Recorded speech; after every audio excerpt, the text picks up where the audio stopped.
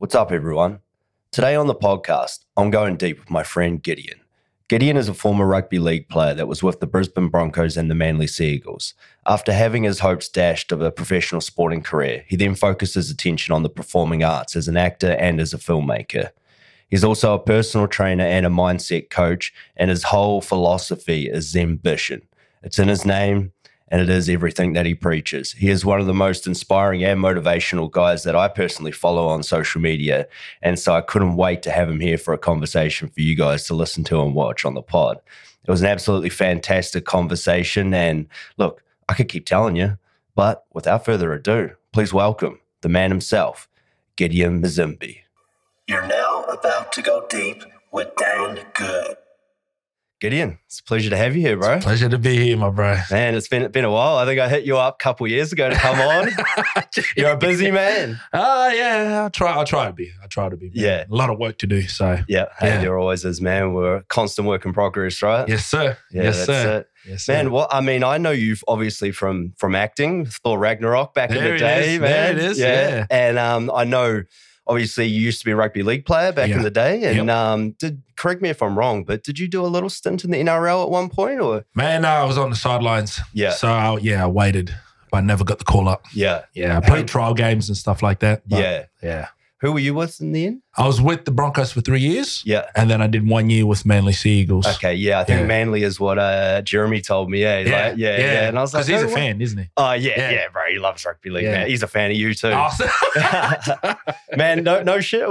So we've done a couple of podcasts, me and Jeremy together. Oh, right. And when I said, oh man, I'm getting Gideon on. He's like, why are you getting Gideon on? I'm like, yeah, bro. He's like, oh, I'm listening to that one. Like, yeah. Shout out to Jeremy. Yeah, shout out to Jez. And I know you're on his film Western Culture as well. Yeah. I missed the premiere. Were you there? Not at the premiere, but I have seen it. Yeah. Oh man, he sent me a link for it, and I gave you it got a the watch. link. Yeah. I didn't even get the link, dude. He'll send it to you, man. I got to hit him up. You got to hit him up. Yeah, great film, man. It's really came together awesome. Like his growth from Alpha Masjid, which I was on his first feature. Man, it's exponential, and it's still got the J.R. Hill twist to it that I like to say, the tone of his filmmaking. So, it's good. You got to say, I saw you there. I'm like, oh, look at this guy. Getting it on there. Yeah. And, man, it's a great film. But, and I know you from acting, obviously. You've got the rugby league background. Yep. And you're a personal trainer, obviously. I'm a mindset coach now. What? A mindset coach, yeah. There you go. Yeah, man. Got the guy right there. But, and that is one thing that I do want to talk to you about, along with a lot of other things. But, I mean, for you, man, like I follow you on the socials and everything. Obviously, I knew you personally. We met a few years back, and you're a very inspirational and motivational dude. You know, like when I see your videos, your posts, it gets that fire going. Even though it's there, but it burns harder. I'm like, oh man, I gotta do something, man. Gideon's out there getting after it. Thank you. And it's awesome, man. But where does that come from? I mean, is that something that you've always had within you, or is it through life circumstances you've found this kind of confidence and this fire? Like. Right. It's definitely something through life circumstances. Yeah. First and foremost, give a shout out to my mum and dad. They led the way. They're the trailblazers when it comes to being resilient, hardworking, dedicated, commitment. All those big words we throw around. Yeah. They had to move countries to a place with no relatives, no friends, and English being a second language. Yeah. And build from there. So, watching that from the sidelines, you sort of incorporate a bit of inspiration from that. And And that's a huge inspiration for you growing up. And, absolutely. And your siblings. Yeah. Yeah, absolutely. Yeah. Watching mum, 3 jobs, and then we're living on welfare plus doing a degree. You leave less room for excuses after watching that. That's it, the number one thing, excuses, right? Yeah, the one thing that probably can bog us down and we get stuck in, right? Indeed, Yeah, I mean, so it's great. I mean, so you applied that to your sports and obviously early on and everything? Like, yeah, absolutely. Yeah, the sports, it was a short, fast-lived journey, my sporting, if I may tell a bit about the journey. We moved to Australia in 93, and by 95, I was introduced to rugby league. Yeah. And with that, 97, I received a sporting scholarship, and then before I knew it was 2003, I'd finished my scholarship. just playing rugby, paid little attention to education. So, I finished with bad grades. Yeah. And then from there, I'm with the Brisbane Broncos. Everything was just moving fast. And I didn't know whether I was playing the sport because I loved it or because of the applause that I was getting from left, right, and centre. Yeah. So I didn't really apply myself inspirationally, if you will, to the art of sports. Yeah.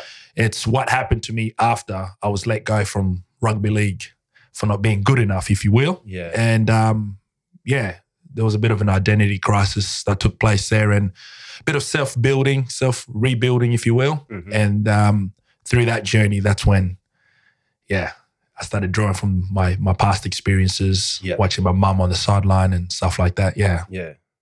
Yeah. Okay. And so, obviously that was a lot to go through, or something that you hold to your identity, right? Like, or, like you said, you're not sure why you were doing it, whether it was the scholarship, the setup, the applause that you're getting from your teammates, coaches, Absolutely. People on the sidelines and things like that. Absolutely. Yeah. That's an interesting thing.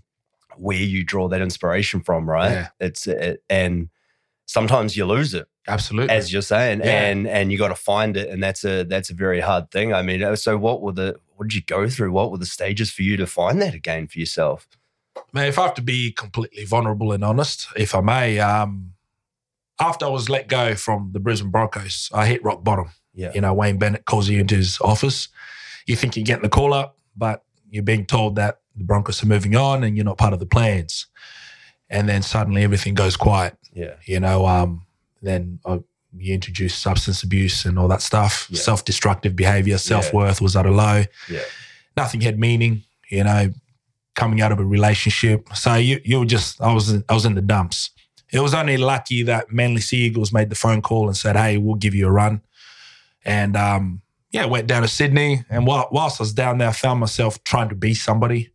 I found myself trying to look for that validation, trying to get Des Hasler to love me and, and just pat me on the back and tell me, right. So I got sick of it. Yeah. I just said, I'm better than this. I don't have to wait for people. And so, I hung up the boots and made my transition to the arts after watching my brother perform in the arts. And I thought, I like that journey. Let's go down that road. Yeah, cool. Yeah. Which he's having success in, right? Yeah. A lot of success. Yeah, he's doing well for himself. Yeah. Yeah, because I remember you were doing that theatre show with him, right? Like you were a support act and he was the lead, was it? In that boxing? Prize fighter. Prize fighter, because I remember that going around. When was that, 2016? That was 2016 and 2017, Yeah. So 2016 we did Brisbane Festival and then 2017 we did the national tour. Yeah, I remember you getting that. I mean, that's wicked, isn't it? Yeah. And so was that like one of your first roles in the arts, sort of, so to speak, as like speaking role and something of prominence, I guess you could say. Yeah, something to stamp me into the industry, if you will. Yeah. After that, that's when I found, a lot of doors started to open and, I was invited to a few more parties, if you will, that stamped my career into the arts. Yeah. And then from then on, when I did 2 more national tours and that's where it's at. Yeah. I mean, he's doing great. I saw him on Nautilus, that Disney series. He's got a pretty decent role on that. And I was just like, I saw the last name and I was like, so that's his brother. I'm like, nice. God, what, basically a lead, leadish role. And I mean, there's a lot of leads in that show. Did you have a chat with him? Did you meet him? No, I haven't met him. No, I haven't. Right. But I was on set around him quite a bit. Like it was, what it's like. There's a little bit of segregation sometimes between main cast and us minnows doing our thing on there, sitting the background. But no, I had a few good numbers because I did a bit of stand-in work on there as well, as playing several different roles in some of it. And I saw him there. It was quite funny, like between takes, the mucking around, and he's obviously got a sports background a bit as well. And they had a few of those guys, and they were, you find the activities to entertain yourself. You know what it's like on set. And they're like playing this game, throwing a ball against the wall, but trying to get, I don't know what they were playing, but he was the orchestrator of it. Wow. And I was like, oh man, I need to get in on that. But you got to know your place sometimes, unless someone asks you to jump on in. But I mean, everyone was pretty friendly on that, like all the leads and stuff. That's good. Yeah, that's always good. Yeah. But no, it was great to see. And then I saw your sister on there as well, right? Yeah, she was on there. Yeah. She was doing PA work. And, I was talking to her on there, and I'm like, geez, the whole fam's in here. I'm telling you, I didn't get the call. I was like, where's Gideon at? Yeah, that's what I said to her. Yeah, no. I'm like, I know he's a busy man anyway, but You're too busy for Disney. Yeah. No one's too busy for Disney. Exactly. Yeah, I'm waiting for that season 2 to come, eh? Indeed. Has it been greenlit? Bro, I was hearing different things a lot of the time, through the process. I mean, when we were shooting, it was like they're rolling straight into season 2. That's what they said for a long period of time. And then, I don't want to talk out of school too much here because obviously, but that was what I was hearing through like a good 6 months or something. Right. And then it was like, the producer, here, guys, you got to, but, today they're going to, they're making the call. And I think it came down to, from what I understood, and I could be completely wrong, but London kind of wanted it, and a lot of it's set in London. We were faking places for, and all this sort of thing. Like it's sort of, a British kind of show, I guess. Like there's a lot of different ethnicities in there. Yeah. But a lot of it was set in, London times back in the day. Right. But that's about where it got to. And then I heard, you hear from 10 different people that it is greenlit and that it's happening and they are rolling through. And then you hear other people like that were talking to the producers and stuff like that going, they're still making the decision. And and there's a lot of things, it's obviously studio times, like they're burning money, not having anyone there. So Mortal Kombat 2's about to start shooting there soon, which I want to get in on that. Please. That would be so awesome. I could see you doing it, that's for sure. So we'll see. Say less. Where's the call up now? Yeah, I'm hearing you. Yeah. So I believe that starts shooting in June. So June. Very close. So but that's great to see. So I mean, so you started doing the theatre show and everything. You got your taste for it. Yep. I mean, what did that do for you? Did you found a thing again to focus your energy on, to build that fire back up and see where it sort of takes you? Yeah, absolutely. And I was slightly disappointed in myself because when I got the role, I found that sense of validation. Yeah. But in the same sense, I was a bit disappointed because it was as if I was waiting to be validated again. Yeah. You know what I mean? And I said, why do I feel extra happy because I got the role? Why do I feel an extra sense of purpose just because I've been accepted? And then that's when I started doing a bit of self-work and, self-exploration. And ultimately that's what led to Mzembe, which is my lifestyle brand. Yeah. Yeah. So you're rocking that today? Every day. Every day. Yeah, I'll wear it on my chest. No, it's good. It's good. Yeah. So that was birthed. And so what's the setup behind Mzembe? Yeah. Well, first and foremost, it's a made up word. Yeah. I purposely went down that track. The reason being is when you pick words that are associated in other realms, they usually is a preconceived idea and all that stuff. So I wanted to grab a word that no one's ever heard of. So Mzembe. Zem is half of my last name, and ambition is half of the word ambition. Yep. Given that it is, me always being ambitious, always on the go, realizing that I'm not my circumstances. There's always work to be done. Yeah. And in hindsight, looking on my life, I've pulled myself out of certain circumstances and ways of looking at myself and built myself up into, the person that I am today. And, I feel I can teach those fundamental tools, if you will. And so I came up with the mantra, you're more than what you've become, you're more than what happens to you, which is something I told myself, that I was more than my circumstances. And that's what I teach ultimately. Yeah. Yeah. Yeah, I think that's a good fundamental mindset to sort of have to start to build from, right? Absolutely. Because you can get weighed down in that funk like you're speaking about before that I've gone through, that I'm sure everybody goes through, whether they want to admit it or not, And it is tough, because like you said, I mean, you can go to substance abuse, you can find your little heels within yourself that can lead you down a path or what have you. It's kind of easy. Like sometimes, like I still find it reoccurring. I got to tell myself things like that as well, Right. and that's a great one. Like I see you posted and I'm like, I vibe with that. I feel that. But like, it's easy to kind of lean on those laurels a little bit sometimes, right? And I still find myself, even though I know better, sometimes when, it's not just one thing. There's one thing and then there's a few things that happen, right? Yeah. And you get stuck there and you sit in it for just a little bit. Boom. And I still do it, man. Yeah. I still got to pull myself out of it. So obviously no one's perfect and we're not saying that we are. But that happens and you catch yourself in it and you're like, come on, bro. Like, what are you doing? You can do better than this. Okay, you had your little week or whatever you had to yourself, don't keep leaning on that. And it's time to get moving again. I mean, what are those things that you like to preach within, your program that you're doing for mindset? Or what are those things that you like to teach people to sort of go to when in a moment like that? Right. The first things first, I usually encourage people to get familiar with self. Yeah. And how that looks like in summary, because I'm, tapping into a bit of my workshop here. Yeah. Normally have to don't pay need for. to give away too much secrets. No, but he's feeding the bird comes, guys. One of the big ones is conversation with self. Yeah. And what that looks like is, what is self-worth to you? What does it mean? The reason being, if you don't have these elements instilled within you, self-worth, values, boundaries, what tends to happen is when life hits you with circumstances, we start to diminish these. We start to compromise them. So for example, you go through a bad breakup and suddenly you're not brushing your teeth in the morning, you're not making your bed, and one thing leads after the other. Yeah.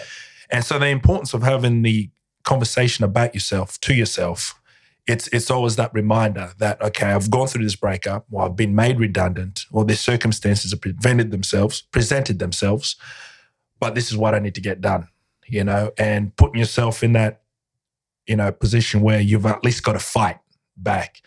Whereas if a lot of people people who lack conversations about themselves to themselves tend to identify themselves in accordance to the circumstance. So if someone breaks up with you, well, I'm ugly, no one wants me, the conversation is based off the circumstance. Whereas if you've built something within you, and the great way to do this is through solitude. I encourage people, find a bit of solitude, find time to yourself, invest in self, build on this. So when circumstances come, you've got something to hit back with. Yeah. Rather than just accepting and taking it all in. Yeah. And then you go on that spiral, right? Then you go on a spiral. Yourself, and then you find yourself, 20 kg overweight. There you go. Not doing anything you see about what I mean? it. Yeah. Yeah. So that's it's easy to do. Human tendency, right? Absolutely. Yeah. Absolutely. And the mind is wired like that. It's what's the safest option? It likes to recoil into safety or, something less proactive. Yeah. So yeah. And then you get stuck. And thanks for coming. Yeah. So I mean, so you're doing workshops now, or I did have seen that you've started posting up about that. So that's something you've been working on for a while now? Or? Yeah, I've started a workshop series. And so each topic, we cover different topics throughout the series. So the first one we did was relationship with self. So that's just heightening, your ability for self-awareness. Yeah. So again, we go through the conversations about self-conversation, convictions, vulnerability, all those elements, and how they play a role in you identifying yourself and working through life. Okay, cool. Yeah. And so where can people go to check that out? GideonMzembe.com.au. Okay. Yeah. So all there. It's all up there. Yeah. Sweet. I'll grab that. I'll get the email, not the email, sorry, the website. And I'll put the socials. I'll put all the links in there for everyone to have a look. Appreciate you. So we can get that out. But so I mean, so you started on your journey with the acting and everything, and in that, and you did the boxing theatre show. Sorry, what was it called again? The Prize Fighter. Prize Fighter. Yeah, that's right. So where did you start to go after you did those runs? Because obviously national, it's quite a big thing. How long was the show? We did a 6-month stint. Yeah. Yeah. So did all the major festivals and then, And was it just you and your brother? There was a cast of 5. Okay. Yeah. So Rati, Nelson, my brother, myself, Maggie, and Marcus. Yeah. 6. Sorry, yeah. Yeah, okay, cool. Yeah. And so where did you start going to from there? Was the theatre the thing for you felt, or you like the TV and film? It's an age-old debate I have with everybody in green rooms. I thought I was going to be a TV guy. Yeah. I really thought I was going to be a TV guy. But when I got my taste of theatre, Prize Fighter was a nice taste. because it's a physical play. Yeah. And so I can draw a lot from my life experiences when it comes to the physicality and movement. Boxing was the sport we used in there, and I do boxing training, a lot of my days. Yeah. But it was the next two plays, My Way Home, which was the next play, and Animal Farm by George Orwell. These plays required me to really invest in my character, if you will, and be less physical and more, storytelling and that's where I really fell in love with theatre. Okay. Because it wasn't about me walking on stage with my chest out and half ego playing. It was really showing an emotional side. I had to, express emotions on stage, which was a bit daunting, but we got there with the help of the producer Michael Futcher. So he did some work on me, and we tapped in and we got there. Yeah, that's awesome. And so you do a bit of film and a bit of TV stuff, right? Though, like on the side, right? You're doing a bit of that? Yeah, well, I've done we just did 2 commercials, overseas commercials. Yeah. But otherwise I've just been doing short films and that. Yeah. But with the acting, I've been focusing more as ambition at the moment because I'm starting to get a bit of traction, and I really want to build a solid foundation with that. And before I come back into the acting, speaking of which, I've done about 10 auditions this year. Yeah. So I'm just waiting. One of them, surely someone's going to call back. Yeah. But yeah. Yeah, so is that like TVC auditions and all theatre? Yeah. Oh, theatre, all right? Theatre. Oh, really? Yeah. Okay, I did an Elvis one yesterday. Yeah, right. And I had to sing with the baritone to an F. Yeah. I don't know what that is. Okay. Yeah. Good, because I don't either, and I'm looking at you like, what? I was hoping you'd say, yeah. No, I'm not really musically inclined other than I love the art form, exactly. Huge lover of the art form, but that classical kind of singing and everything it's just over my head a little bit. I'm hearing you, bro. I did do a theatre show a long time ago. I haven't done much, but it was opera show. So that was the next level of it. Wow. That wasn't me singing. We were background, basically stage hands and dressing the scenes. We were moving all the things around that people were in and like the set, and we'd have moments and interact with the main cast and stuff like that. But obviously these are opera singers, and Agrippina won like 5 Helpman Awards, which is like the Australian, Australia national awards. Where I was going with that, not New Zealand included. But so that was quite an eye opener, eh? But it's fun to interact with that crowd a little bit. Like we had little moments where we would do with the crowd, and you just do different things every time. You just push the note just a little bit for your limelight, your moment. It's fun, eh? Like it's terrifying, but it's fun. Like, to a certain extent, I mean, dude, I was like terrified of doing speeches in school and things like that. So to go for this turn and start performing and things like that is just another whole mindset switch, like we were saying before. And you feel that power within you and what you can do with it and tap into it. Yeah. So, I mean, so you've done a few auditions and stuff like that. And so are you working on anything at the moment, or just obviously there is an ABA. There's a TV series coming out in Australia. It's an Australian TV show. It's a sitcom. And that's as much as I can say at the moment. No names. Don't say it if you don't. I was just trying to think. I'm pretty sure it's out. If you Google it. Oh, I'm sure. Yeah. So it's about to be released, or is we start filming this year. Oh, right. Okay, cool.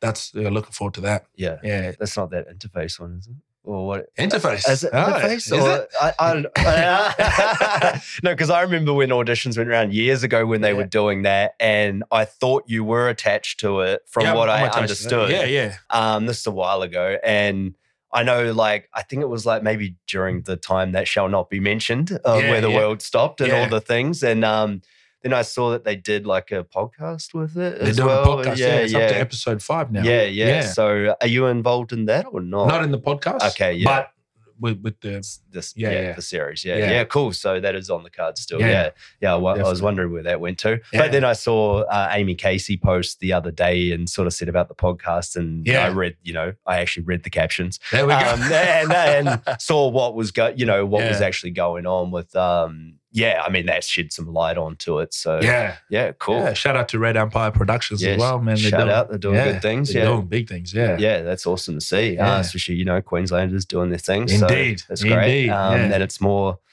things, more eyes, more everything around here. So it's good. It's really picking up. I mean, it has been for years since I've been in the industry, and it's just getting bigger and bigger. Amen. So that's great to see, and it's awesome for guys like us as well, and the ladies and everyone. So it's good to see. Well, that's cool. That's on the cards. So you got something to look forward to, right? To sink your teeth into, other than what you're working on now with your mindset coaching and everything. Absolutely. So are you still doing personal training and all that as well? I've got a handful of clients. Yeah. These guys are more Keep personal. That for an income, sort of. Yeah, that too. But I enjoy that intimacy working with people. Yeah. Mindset coach obviously is the mindset. But I also like, that taking people through that physical transformation. Yeah. So one of my favorite clients at the moment is Nick and David from Dead Puppet Society. Okay. I don't know if you know those. No, but it kind of rings a bell. They've got a show on I probably should Ishmael, know. which is out next week. Okay. Yeah. On what, sorry? On? Theatre. Yeah. Oh, okay. Yeah. QPAC. Yeah. So, see, I enjoy them, like training them, and they're in the arts, so it's conversation. It's the personality. Yeah. So it works. It's magic. Yeah. That's the best part, is it, like surrounding yourself with people that are getting after it and doing awesome things. Like, because you can sometimes, through circumstance or whatever, isolate yourself once again, and then you go in your shell or whatever, and then you come back out and do things. And it's really important to have that around you. And it's like, it's hard because, you do films with people and you're like best of friends, and it's like this, and then it goes on after, and then slowly titters out, and then you're like, oh shit, what am I doing now? And you constantly, it's like an industry full of validation, isn't it? To a certain extent, or validation within yourself or you, it's still a thing. And it's like, you have that, and that's why I sort of, you find yourself with different groups of people like that. And that's what I love about doing this. And obviously you've got your own podcast as well, but you get someone on and you can sit down for a couple of hours and have that kind of chat. And it's like, oh yeah, I'm back in it. And you're jazzed, Absolutely. afterwards and, during, and it's great. But I think that's an important factor that I loved about the industry when I first started out, and still continue to, and so that's why I thought it was great to highlight that, and entertainers and people, with hearing their journey, I think it's awesome, because people make it, it's like overnight success. Where did that come from? And then if you really look back, you can see like a lot of these main actors, they're in extras in certain scenes and like big films, and you're like, oh, look, there's like, a young Hemsworth or whoever, and it's just like, oh, you wouldn't have noticed that before, because you don't notice it, because they're doing their job. They're just, I guess, fill in the background, painting the scene, whatever you want to call it. But it is great to see. And good ones. Have you seen Air, the new Michael Jordan movie? I watched it last week when it came out on streaming. Yeah. Oh, shit. Yeah. The receptionist, the girl. Yeah, Jessica. There you go. I know, bro. Keep my ear out. Yeah, dude. Yeah. She's doing great. Jeez, what's her last name? I'm totally blanking out. Jessica. Yeah. So shout out to her. Yeah. She's doing awesome. She's doing fantastic. She had that show, The Outpost. So that had 3 seasons that I know of. I'm not sure if it had more, but she was the lead in that. And and then she was doing the thing. Dude, So I had my own I was watching what she was doing, years and years ago. This is back like when we met, when we were doing Jeremy's first feature. Right. So because I sort of was watching the come up, and I'm like, this chick's gonna do big things. You can see, you can just see the vibe, how she's getting after it. She's dedicated. Obviously, she's gorgeous as well, which helps in this industry. No doubt, And there was because I was helping with casting on that as well, and there was a role that was like playing opposite me, and I was like, oh, she'd be great, and so I tried to hit already, the sharks were swimming, I think, for her, this is back then, and obviously she just had that show like a few years ago now, but so that was way back then, and I hit her up. But even then, she had managed. I ended up I talked to her, and she's like, "Oh yeah, I'm interested. Maybe have it." I think her mum was managing her at the time. Correct. And so I saw. I don't know if I got to her. I sent her the script anyway. Nothing came of it. Long story short. But I started there, and I was like, Jeremy, I'm telling you, she's going to be good. Like we give her, you know, like he's like, bro, for sure, send it through, you know, like and see what goes. But yeah, unfortunately, we weren't allowed to like get her for that role. But it's amazing to see what she's done with it. And Definitely. she's the receptionist in there for the night company. So check that out, guys. If you see the film, it's a great film. Have you seen it? Great film. Yeah. Oh yeah. Favorite line in that movie was it actually hit me. But he said that scene where he says, "Everyone at this table will not be remembered." Oh yeah. Yeah, you'll be the only one that's right. And then you can see Phil Knight just going, what the fuck? What? You remember who your boss is? Like, I was just waiting for it to cut to him, mate, and I'm just like crinkling up a bit of paper. Like, what are you talking about? Because obviously he had a bit of ego on him too, as you kind of got to do to make that happen. Of course, Yeah, it was the only thing missing in that film I felt, and I know why it wasn't kind of there. It was just like the whole Michael Jordan aspect, how they couldn't show him and they couldn't have an actor play him because clearly, as you could see, how he, I don't want to spoil it, but like how the deal got eventually made with him getting his bit. You knew that, I mean, the dude's worth billions, you know, and that he wasn't going to show that name and likeness, you know, it was already tied up then. I mean, a lot of people probably missed that straight away, but you can see why it was that way. And as soon as they did one shot where they just showed the back of him and they weren't going to I was like, they're not going to show him for the whole movie. And that sucks because that is a huge thing that would have just kind of shown that heart of the film a little more, I think, and that kind of impactful character. Whether it was too much, obviously, of an impactful character to take away from the story that they were telling anyway. But that's I think that was the little bit that was just missed. The only thing that was missing from the film for me. I loved it. It was great. And you know, Matt Damon's awesome. Man. Always. Man, that guy, he rocked it. Oh, man. He rocked it. It's like, I was trying not to compare it to like Ford versus Ferrari, like his role, like that was probably just this bit better, you know, if I'm completely honest. But I love, you know, like that's still up. It's still a great film. Hell yeah. And I love that. But yeah, that part was the only thing missing from it. And I knew why. And like Viola Davis as his mother is so good. But she kind of like had the character without having the character, if you know what I mean, like of Michael, you know, she painted the character without showing it on screen, which is powerful in itself. That's her husband in there too. Oh, right. That's is it? husband, okay. Yeah. Is he an actor normally or not? Oh, okay, he is. Yeah, because I thought I'd seen him in stuff before. And then, she tells a story. They met on set. He took her to church and then she knew he was the one. Yeah. Boom. That's it. Yeah, he's good. Yeah, I liked him.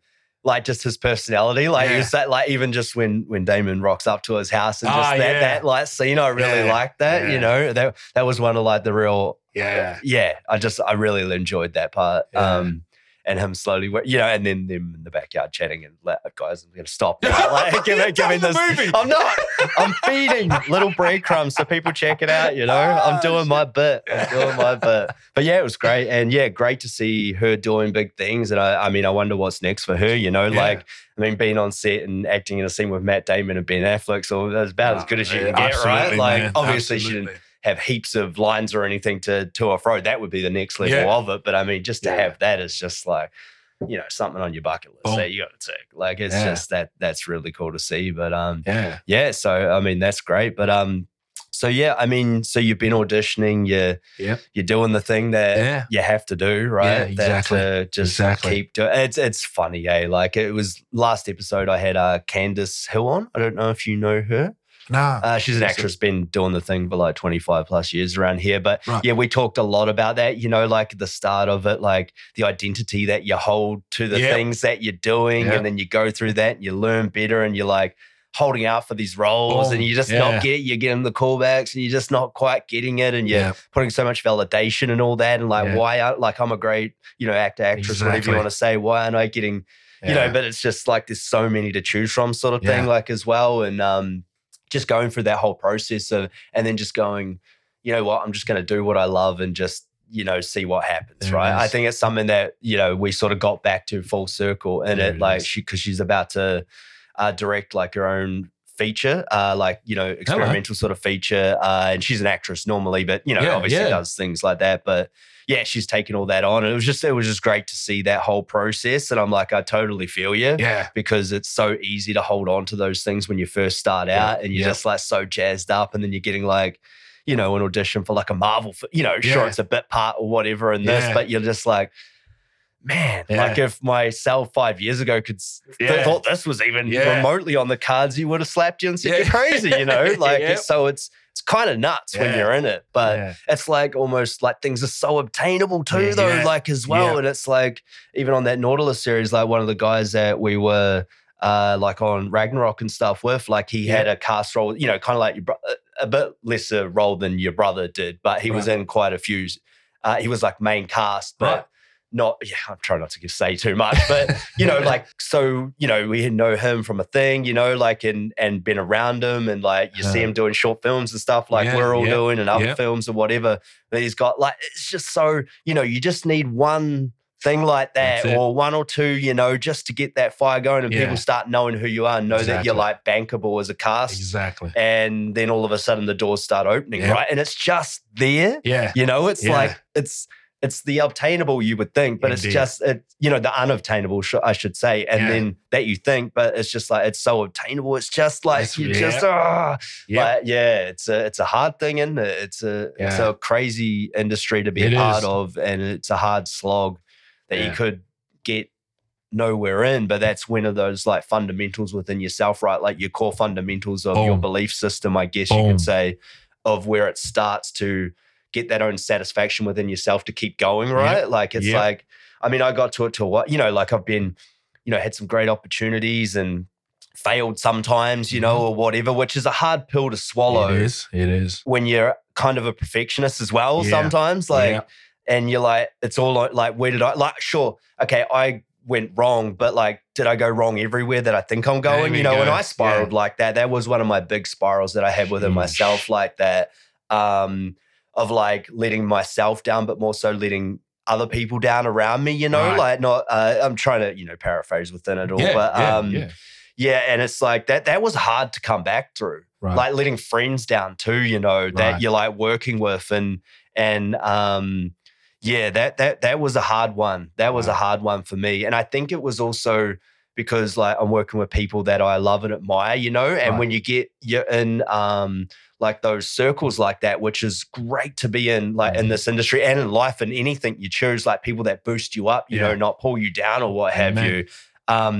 When you don't have that as much anymore, you're back to this, and you really, I had to do some soul searching over a couple of years, really. I was still doing things in the industry, still, like you wouldn't, you're an actor. You just got to get on with the show, man. That's it. Show goes on. But yeah, tough time like in my life in that period. And it's like it's a rebirth of sorts, I guess. Kind of. That's what it felt like. But yeah, to go through that and then keep pushing. It's like, but yeah, like I go back to that thing of like, what am I doing this for? There it is. There it is. And it was like, at the start, it was because I love film and I love, and I've learned so much through it in a weird way and personalities and things that you didn't know that you in real life yourself that you weren't getting. So you're getting it from this thing. And you're like, oh man, I love this. Like, and then you find yourself just like when I moved to Australia, like falling into it, and going, oh, I can do this stuff, and people are going,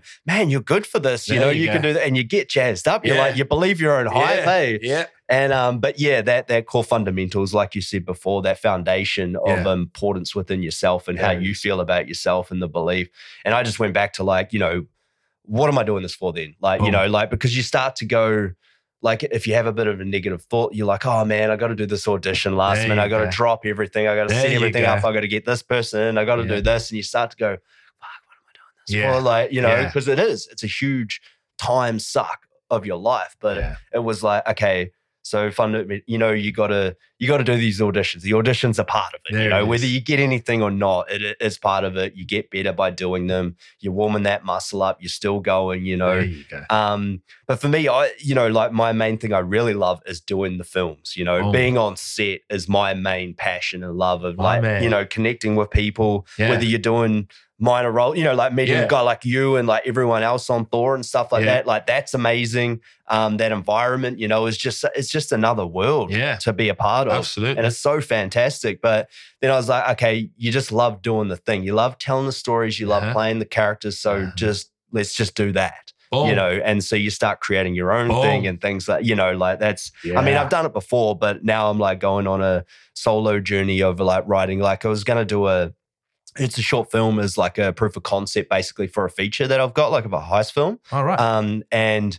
But yeah, the more I go into it and the more I've marinated and gone down the path, I'm like, man, I should just do this as the feature. Like this is like, how like the first film is always the one, and it's just like, why sell yourself short? And after like speaking with Candace about all that on the last pod, it's just like, I got to do it this way. I just got to, So, get it. And it's funny because I got a role in there that I like you for, and it's with Jeremy as well. And like So I wasn't even going to bring it up. But we're just we're on the road, and I was like, I can't see anyone but Gideon and like Jeremy playing these roles in this film, and it's just but when I get script done and everything, because now it's like I had the short just so fixated in, like I knew how the inner workings of it all, and what I was going to do, and then when I got that. When I changed my mind and wanted to do, I'm like, okay, so I got to go back to the drawing board and rethink how I'm going to structure these characters and everything, and everything. So it's like, it was hard because I was on such a momentum swing with it. Right. And now I'm like, now I got to just chill for a sec and just figure that part out and then go again, But man, I'll hit you up and I'll get you the script at that point and have a look. And So, but dude, like it's no one else is going to play it. If you're available, it's yours, bro. man. I'll do it. Well, it's funny because I remember you auditioned for my film ages ago, Grind, that we did, the homeless guy. And it's like, dude, you were like, the other guy got it was, I think you know him too, Brad Lever. He was on Thor with it. So he got the role right. My man. He's the older dude. You can kind of see the cast type we were going for. I got you. But I was like, I want Gideon to audition for something and this is like I know he can do something with this. Yeah. And so I just want to see it. And what you did was like blew me away. Like, I was like, because you're not looking like a homeless dude, let's face it, but you did a thing with it. And I was just like, fuck, now I've got a decision to make. Before when it was basically Brad's role, But your performance was so good. And I was like, man, it's believable, isn't it? Director's there with me. And he's like, yeah. And I'm like, fuck. And I'm like, but Brad's the cast type, that we would just happen to, the older gentleman, the wise kind of archetype in the story that comes from out of nowhere. And he did a great job. And so he got it. But I was always just like, when you did that, I was just like, man, he did. Why did I ask him to do it? I knew he was going to give me a headache of casting, Wow. But it was so good. And that was pretty early on, I think, too, when you were just starting to do the acting thing, absolutely. So that was, it was good. I was like, oh, fuck, he's got something there, But see, this is the thing. Like, I keep that in mind, obviously, and as like a lot of other directors and casting people and writers, will do, producers as well, will like see those auditions, and you think that it's nothing what you're putting forward, and you might not get that role, but later on they're like, oh, I remember there was this guy, and he was just so powerful. And I'm like, what about him for this? Oh yeah, I'll send it to him just even outside of cut, and then show it to the producers, and they're like, oh shit, where was this guy? I mean, and that's a thing, and you got to know that every time, right? That you're auditioning for something, is that at least somebody, you hope, is looking at it after. That is the other thing that you go through. You're like, man, I'm just another number on this. How many auditions are they actually? How many people do they send this to? Because I mean, I don't know if you get it as well. I mean, your cast type might be a bit not always as plentiful as as like I'm just gonna the white dude guy next door, or whatever, like you're a character in yourself, but obviously you take on other characters, and like you said, you had to tap into different emotions when you're doing those other theater shows and things like that, and you're learning and you go better, and you always get better, but it's like I don't know if you get this, but you're like, you get a message from your mate. You're like, I know what this is going to be. They've got the same audition. Yeah. Hey, bro, did you get that? You get that audition for Jake? Yeah. Should we do this together? Yeah. Okay. Yeah. Like, do you ever get that much? With people? Yeah. More and more now. More people coming into the industry, and again, there was a time where more so my brother, he was the only guy that looked like him. Otherwise, I'd cast from overseas and Yeah, stuff like that. yeah. But now it's, everyone's out there. Yeah, Everyone's and they're opening casting up a lot too more now Absolutely. as well to like all ethnicities Absolutely, as well, yeah, which yeah, is a great diversity, thing. yeah. Like, and then you're like, oh man, like, I didn't see this coming to it, but they brought this thing to it that you're Yeah. like, oh, now I've got a decision to make. Once Yeah. again, like it's Yeah. like, okay, this is more layers upon the character that Boom. we didn't even think that we were casting Yeah. for, that we've found now Yeah. and that we love, and like, there's the Yeah. role for you. So I mean, that it's great that the industry has gone that way. Yeah, I think. definitely.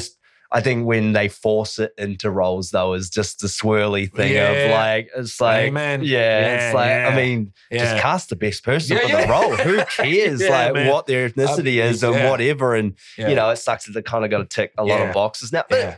in saying that, it doesn't, because it gives a lot more people Absolutely. opportunities that they may not have had before. Exactly. And they get that. And then all of a sudden they're a Hollywood superstar, Oh, yeah. and because they got that one Yeah. opportunity that they might not have got before. Yeah. It might have taken them 300 auditions in 4 years, There you or go. whatever to get. So There you go. yeah, it's a great thing. It's a great Yeah. thing about the industry now. But I mean, you're doing your theatre show. You did a few theatre shows. You're Yeah. doing the auditions. Did you kind of start going away from doing any like the extra work and stuff like that, or like to yourself, did you go, oh, I'm not going to do much of that anymore, or are you still? Not really. Yeah. No. But I've always been open to the call. Like it's like, I like what you said earlier. I don't see it as just being an extra. You know what I mean? I love the connection. I love connecting with people. Yeah. And one thing, even on Ragnarok, I met a lot of friends on there. Yeah. And a lot of connections. Yeah. It was a beautiful experience. Yeah. And, I agree. And that's what I'm about. Yeah. You know what I mean? The And experience. Yeah. the life experience, absolutely. Yeah. Like if I'm not going to get the lead role or support role, why, avoid an experience? Yeah. Yeah. So I don't get bitter like that. Yeah, You know what I yeah, mean? This yeah, is yeah. life. Yeah. You know what I mean? Well, and it's the connections you make with them. That, Absolutely. like, if I wasn't with you on that film and jived with you, Yeah. it's like you wouldn't be here right now. Like, it is. it's just one of those things. And I met so many people on that too. Like, that Indeed. was actually one of the best films that I've worked on, hands down. I'd go as far as saying that too. Yeah, Absolutely. It was amazing. Yeah, It was a great crew. and there was so many Yeah. extras and core Yeah. group of the different things on Yeah. there. But it's like so many awesome people that are Boom. doing awesome things now, and Yeah. it's just you stay connected with that. Like whether it's like you might not see them, like we haven't seen each other for since then probably a few years. Yeah. Like, and it's yeah. and then it's like, but like you keep an eye on what they like. You Yeah, say you yeah, keep your ear to the yeah. ground and see Yeah. what they're doing, and you're like, oh man, like you got to reconnect, or you like them for Oh, this or what yeah. have you. So I mean that's why it's great to have you on now, because you've been at the top of my list for a while to get on the pod. We're here. Yeah, Because it's funny when we go back to the Thor. Originally, I had a part in that, yeah, and when we shot, we did a practice scene. Idris Elba had a stunt double, and then he ended up coming to do the scene. And one of the directors pulled me aside. He said, "Hey, how are you?" I said, "I'm good." He said, "Okay. Would you consider, cutting your hair a little short?" I said, "Why? We can't have you and Idris in the same shot because you guys got the same hair, And yeah, you did too. Yeah, I was like, you mother. Yeah, I know where this is going. yeah, And then Mon Lewis. yeah, She was one of the, casting, casting and directors. She asked me, she said, "Hey, would you cut your hair?" I said, "Mon, you better get out of my face." And then Bud Hopes asked me, yeah. "Would you cut your hair?" I said, "Hey, tell Idris to cut his hair." You know what I mean? Yeah, And then, they couldn't have me in the same scene as him. And then one thing led to another. They said, "Oh, we can still put you as an extra." And I said, "Yeah, absolutely." Yeah. I wasn't bitter about it. Yeah. And then we met, and, I met a whole bunch of people Oh, on yeah. there, and that's what it's about. yeah. Yeah. That would have been awesome to get the bit part though, right? Man, I tell you what. Yeah, I bet you think back on that going, should I have, Yeah. But for you, like that takes a long time to grow the hair and Indeed. get the dreads Indeed. pumping. Yeah, Yeah. and I'm sure it'll take you a lot to, Yeah, you best man. believe I got a good roll if I'm cutting these off. Like, yeah, Yeah. so that must have been a decision, or was it never a decision really? That for wasn't you? a decision, mate. Yeah. I've made that decision before getting in the industry. Yeah. It's a non-negotiable for me, Mm. and it comes back to that thing where I was talking about when you've got self-conversations instilled, my self-worth is that's one of them. You know, I hold value with my hair. It's me. You know, this is something that I make myself to be. Part of your identity. Part of my identity, part of my movement, stuff like that. So, Yeah, it's a thing, isn't it? Because there's a time, and that's why I asked you about the extra thing before, because there is a time where you go as an artist, and a lot of people will make this decision when they're probably not at the point of making the decision. There's a lot of, I'm trying to, there's a lot of different personalities in this industry. And people get a big head and think that they're a lot bigger than what they are. Yeah. And they make that decision very early on, and you don't see them do anything again. You got to know your place, I guess, like you say, know your worth. But there does come a time when you're like, you know, after doing a lot of extra work and stuff like that. I mean, this is the thing, like that was a fantastic opportunity, great environment, like awesome. So you're kind of chasing that dragon sometimes, you know? Like I couldn't get over every day that I walked in there. I was pinching myself going, I'm going into Warner Brothers Studios on this, you know, Marvel film with awesome people. Like you couldn't get the smile off your face. Like, because I remember, dude, I was actually down there for camera tests once. Like Manon got me in there for that. Right. And so we were, as Guardians, obviously, on it. And so me and Pearl, do you remember Pearl? Pearl, yeah, absolutely. So her and I were doing that. And so like barely, it's before it started, you know, pre-production's going on. It was the first day Taika Waititi was on set and seeing the camera test. And so I'm in my golf buggy, you know, which you don't always get that, obviously. And they're driving me to the soundstage. And then they, hold on. Sorry, guys, we just had to stop that. I don't know when, I think that just cut. But I think we're good now. We're good. Yeah. And sorry, that warning has never come up. What was I talking? Oh, yeah, okay. Hopefully, I think it only just cut out. I only heard it for a split second there. I think I saw it from my it just turned on, and I was like, oh shit, that warning sign it's a new Mac, and I've only, you know, just still. There's a lot of things that have upgraded since the old school 2013 model that I had. And it's just things coming up. I freak out. I'm like, oh no, is it recording? Man, it took me years to get that out of my, like, I'm having a small conniption while I'm like on the podcast talking to someone. I'm going, God, I hope it's recording. I hope we got this. Oh shit, I hope the camera's still going. You know, it's nothing worse. So that's why I got it there so I can keep an eye on it. But it's just like, you know, like you think you have it all set up, like we were saying before the pod, and then you're like, oh no, what just happened? Like, you know, now I've got to redo everything or whatever. Okay, back to that, sorry. Golf cart. So going to the studio, and then I jump off the golf cart. They're like, oh yeah, the sound stage is just up there, you know, just off to the left. And I'm walking along, and I've said this on the podcast before, guys, so I'm sorry for those who've heard it before. But anyway, I'm walking along, and I like see this figure coming towards me, you know, and I'm like, oh, geez, this is a presence here, eh? Like, you know, coming towards, and then you just get up, you're like, oh shit, there's Chris Hemsworth, you know? And so and it's just funny because it's like, I call it my Chris Hemsworth moment, you know, but it's just like, you know, when you're walking and you lock energies with someone and you don't even say anything, but it's just like we're walking past each other, and he just sort of like, you know, like I drew his attention a little bit. I'm like, this is fucking Chris Hemsworth, you know? And it's just like, and we're just in each other's energy for a moment, and just both simultaneously like, what's up, you know? Like, and just like, he's just like, I see you, man. Like, that's the vibe that I got off it. That I was just like, oh shit, there you know? Like, and there it is. Yeah, great moment. And it's just, and it's a funny thing when we talk about validation, but it's just a little, you're like, I'm on my path. Like, I'm doing the right things, you know? I'm getting this feeling when I'm coming here on the set. This happens, you know, and then that just set up the whole thing for like obviously an amazing time with everybody. And so, it was just a cool thing, you know, like, and obviously you've been on sets with, you know, like you were on those sets and you get pretty close and personal with them, and they talk to you sometimes, you know, whether that, you know, you're not supposed to talk to them, obviously, but if they talk to you, then you obviously you're going to respond. But it's like, even Idris, he was awesome right on set. Like, Idris, Tessa Thompson. Yeah, she was cool. And just the vibe of all those guys and, Taika as well. You're like, man, I think this is going to be good. And it was great. And it was so well received. And I mean, it got him some more movies going after that. Because I mean, I think they'd already done like 2 or 3 before that.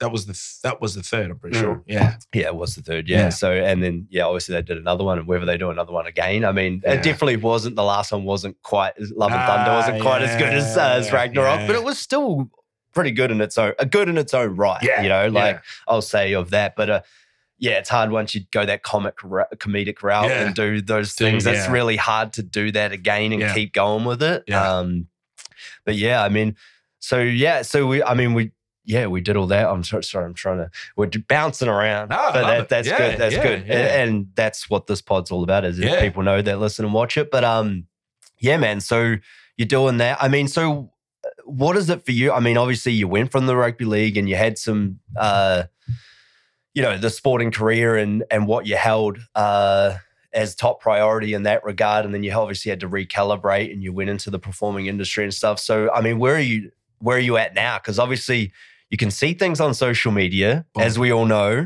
and people can put a persona on of this and that and whatever else. I knew you personally. I knew this was genuine, and that's what I gravitate towards it because you can see through the fake, like of people and what they're trying to do, and the motivational quotes and all this. But I'm like, this is the real guy. This is. I know that's you doing it, and that's why that evokes that feeling within me. And I'm like, I got to get off my ass, man. Like, so what is it for you now? Like, what's your core belief structure within yourself without giving away obviously too much of what you don't want to, get the people to come to you for. But yeah, what's the firm belief structure in you that you're kind of like applying to yourself and everything that you're going for now? Right. So for me, I start my day at 3 a.m. So I get up at 3 a.m. I do my prayer and meditation, and then I sit with myself for a while and set myself up for the day. Ultimately, I check in with myself, where my values are, my self-worth, knowing my boundaries, and I work backwards. So I start with boundaries. At 8:30, I don't take any more phone calls. Yeah. That's a non-negotiable. My self-worth, when it comes to, negotiating prices, et cetera, we don't negotiate. This is what I do and this is what it is, and then take it or leave it.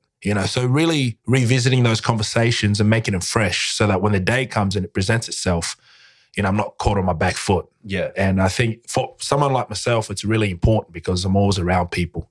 And you can easily get lost in the world when there's a lot of noise. Yeah, for sure. So yeah. That's, so my 3 a.m. wake-ups, self-preparation, and then first client at 5 a.m., 5:30. Yeah. First client for your mindset coaching or for your personal for PT. training? Yeah. Mindset coaching classes, classes. Clients are usually during the day. Yeah. So anytime after 9. Yeah. Yeah. And so you're getting into it and you've got you're doing your personal training stuff. And then, so is that going through the day kind of thing? Or, I mean, obviously clients are at different times. Yeah. And things like Clients that. different times. Yeah. And then I'll get my bookings for my coaching. So I've got a few clients in my books that I sit with, once a fortnight. Yeah. And we just revisit what's the game plan, how are we moving forward, what's your desired outcome, what are your values, all these big words we throw around. Yeah. And how your life is in comparison to your values and ethics and all those big words. And what you can do to sort of make that better or more real for yourself. Exactly. Yeah. Exactly. So bringing clarity. Yeah. It's a big thing. Hey, like checking in with yourself, and that's something that I like when you're first in the industry and you've got that momentum like within yourself and you're like, just like, let's go. Like, can't wait to get on set again, and this is just me personally speaking. I mean, I think other people are like that too, but this is just from my experience. It's like, that gets going and you have that go attitude. Right. And especially when you're young, you're like, I got to do this now. Like I'm going to be a heartthrob star, or what, whatever it is. And you're like, the time is now. And I remember telling myself that for so long, which is great for work ethic because it puts you in a place to keep pushing yourself. But at some point, the house of cards is going to come over. And then what are you left with? That's what I think I found. And then I was like, oh, okay. Now I know what I was doing before was okay, but I was never in the right place mentally, physically, just the mindset to do the best work that I could do. And it wasn't until I started doing the Eric Morris technique. So you know that one, with Charles Allen from the factory. I think you did a bit of training there, right? Yeah. Did you do anything with Charles or not? No. Yeah. No, just on the sidelines. But Charles lives next door, but Oh, really? Yeah. No way. Yeah. That's hilarious. Yeah. And he was great dude. And then I was like, oh, okay. Out of the technique, you take bits and pieces of things. Some people are really married to the certain techniques or whatever. There's no fine science or whatever to it, but all of them kind of draw from the same one, but they have their own variation of it all, I guess, without going way into that. Yeah. But I was like, oh, okay, like for so long and before we started doing anything, we're doing like the sensitize within yourself, basically meditation. Yeah. And I was just like, oh, like this is, you think, oh, this is pointless. Because people said meditation to me for years. And I'm like, I can't stop this from going all the time. The only time I can stop sometimes is when I'm sleeping, and even that's hard to do because everything else, the noise around you isn't there anymore. And then so the thoughts start coming in and there's even more of the marination and the creativity. And sometimes you just got to get that down, and strike. But I was like, oh, okay. The noise within the self, and like you're putting the exterior noise out, but there's still a lot of noise within yourself that you have to figure out a way to calm down or use and utilize to put it into what you're doing, right? Yeah. And that was a huge penny drop moment, for me. And then going, oh, okay, so I do have those other things within me. I just got to figure out how to tap into it. It is. And then once you're in a good place, you got yourself in a working moldable situation, I would say, like within yourself, then you can actually do the work, there right? You go. Yeah. There you go. Which is kind of a fundamental thing with his technique and that. But so that was a great thing to learn. And obviously, like that just doesn't go just for the arts. That just goes for life, right? Because all of us are pushing towards something and we've got bills and kids to worry about or whatever. I don't have kids to worry about, but whatever, you know what I mean? Like everyone's got their thing and they're constantly pushing and moving it. And like, you're like, what am I even moving towards? Like, what am I doing with this? Because you get stuck in it, right? Like it's the rat race of the whole thing. And just constantly grinding to pay the bills and do this. And you're like, man, where do I leave myself in all this? That's why that self-reflection and self-time is very important, right? Absolutely. Absolutely. And I mean, it's kind of fun. It sounds like it's a fundamental thing for you and for what you're trying to teach. Absolutely. It is. It's a fundamental that you soon realize it's a necessity. A necessity. Yeah, that's exactly it. Yeah. So, I mean, do you do work with your brother on all this, or has he got it kind of down? Like, I mean, obviously he's doing well, so actually, I'll probably learn from him. But we have conversations, and he comes to my workshops. Yeah. So which is good. Yeah. I don't know whether it's to show support or he believes in it, but either or, it's always an honor to have him in the building. And So. Yeah. And those conversations, I think that says it in itself, right? Yeah. Like you have those conversations with him. That's another person to bounce off. That's like chasing similar things to you are, right? So that's really good. Yeah. No, it's awesome to see that. Like he's having success, and you're finding different pathways to put your energy into. Amen. It's a great thing. Amen. Yeah. So I mean, what do you hope to try and achieve then through the performance? Is it something for yourself, or do you because we all do it for different reasons, right? Just to put it in a nutshell, it's like connecting with people on a large scale, I love this connecting, but it's like if you can do this and put it out so people listen to it, get something from it, like that's the thing, for me. So you can do it in different art forms. So what is it for you that's the main driver? For performing arts? Performing arts. And for me, it's that the continuity, the continuing of unraveling, for example, just doing Animal Farm, the character explorations I went through I played Boxer, the horse, and, I wasn't a horse, but we physicalized being a horse, the chest out and whatnot, but we still had to tell the story. And along going on the journey for character breakdown and, backstory and all this, I learned more about myself and I learned more about the world.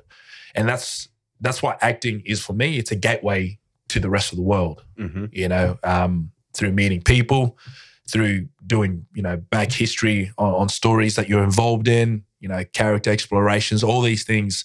They give me a reason to explore beyond myself and my experiences, whereas when I'm a mindset coach, we're exploring circumstances, and acting is exploring the world.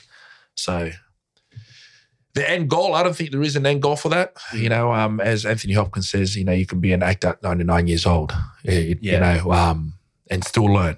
It never ends. You're always learning something. Tomorrow I could be on set on a play about anything, and I'll learn something new. And that's what I love. I love, whoa, we're in another world now. Yeah. And constantly growing, right? Constantly growing. Growth within Yeah. Once you realize that there is no end game to growth, it's a beautiful journey, And that's when you can be humble enough, I say that, kindly, to play the extra roles. Yeah. And you start to see that as it's not a grading.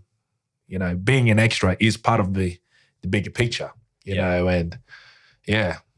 So that's what's up. Yeah, I mean, it's getting those experiences, isn't it? Living those experiences, absolutely. Meeting the people, doing the thing. You're still doing what you love, and it's on a large scale, but it's like you're just, you're doing more of the minor stuff, without lack of a better word now. Well, I'm hearing you, But it is what you make of it, right? Yeah. Like any situation you get in with life, Exactly. Yeah, and it's what you take in. I mean, there's so much to see and learn on those sets. Yep. Like, let's face it, no matter who you get there. I mean, some people are idiots, but you get you're like, you don't want to do anything wrong or like trip over a wire or something. There's stuff everywhere.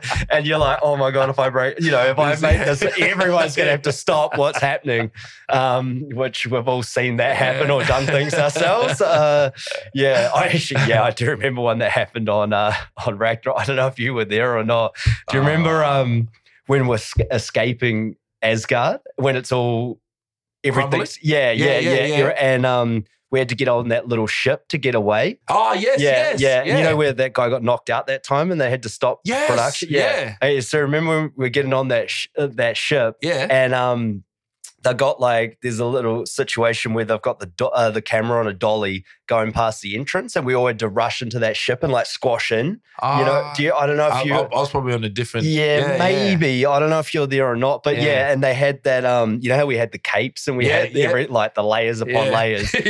God. And then, so Taika's actually doing the camera work on this one, I think, and or he was on the trolley as well, on the dolly that they were doing, and I'm the last one to get on the ship. And I'm having to, was doing it perfect. All the other times, just I had to rush past camera, so it kind of had that cut, so they could cut to whatever. That's what they wanted. And I was the last one to go through by camera, and I had to cross camera or whatever. And this one thing, one of the last takes of the day, he's dollying in. For those who don't know, it's basically the camera on wheels. And they're going through, and I got through just past camera, and then all of a sudden I'm like, what's going on? And my cape got stuck under the wheel with the dolly and just pulled me back.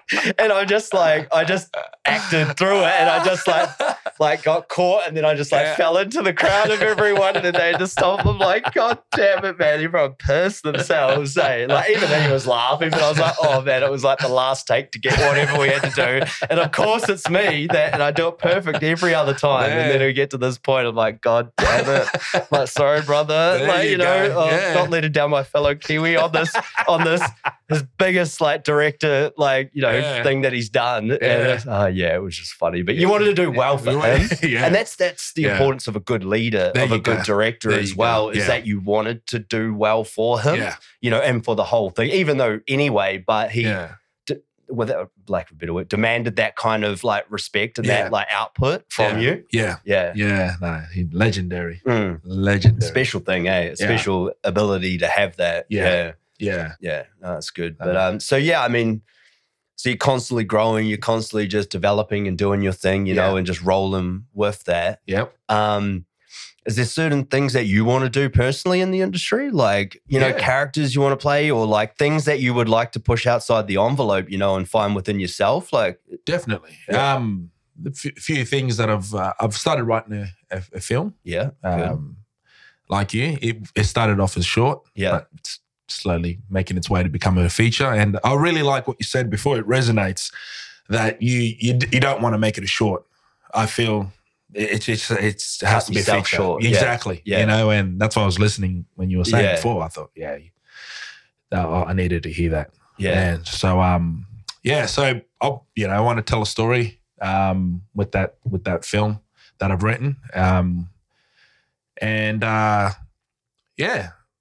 The characters that I'd like to play, more vulnerable characters. I feel I'm always typecasted into, physicality. Exactly. I want to go there. Peel the layers off. Peel the layers off. You know what I mean? And see what you can do with it. I forgot his name. The guy off Green Mile. Rest in peace. God, now I know who you mean. My name is John Coffey. John. I was going to say Coffey, and I'm like, no, that's the character's name. It sucks, when they're so iconic to that role, and that's what you tie them to. Exactly. God damn, I can't think of it either, but he's amazing. Yeah. Like, seeing him being vulnerable on screen, you're just like, well. Just you standing there and the Boom. tears like going down. Go. And he's frightening, for the most part. And then you're like, oh, he's so sweet. You know what I mean? You're like, exactly. Whoa. Yeah. Yeah, that was iconic, wasn't it? Was it Hanks? Tom Hanks in that? No. Tom Hanks, Yeah, that's right. Yeah, that was a phenomenal movie. I haven't seen that in a film. I haven't seen that in a long time, actually.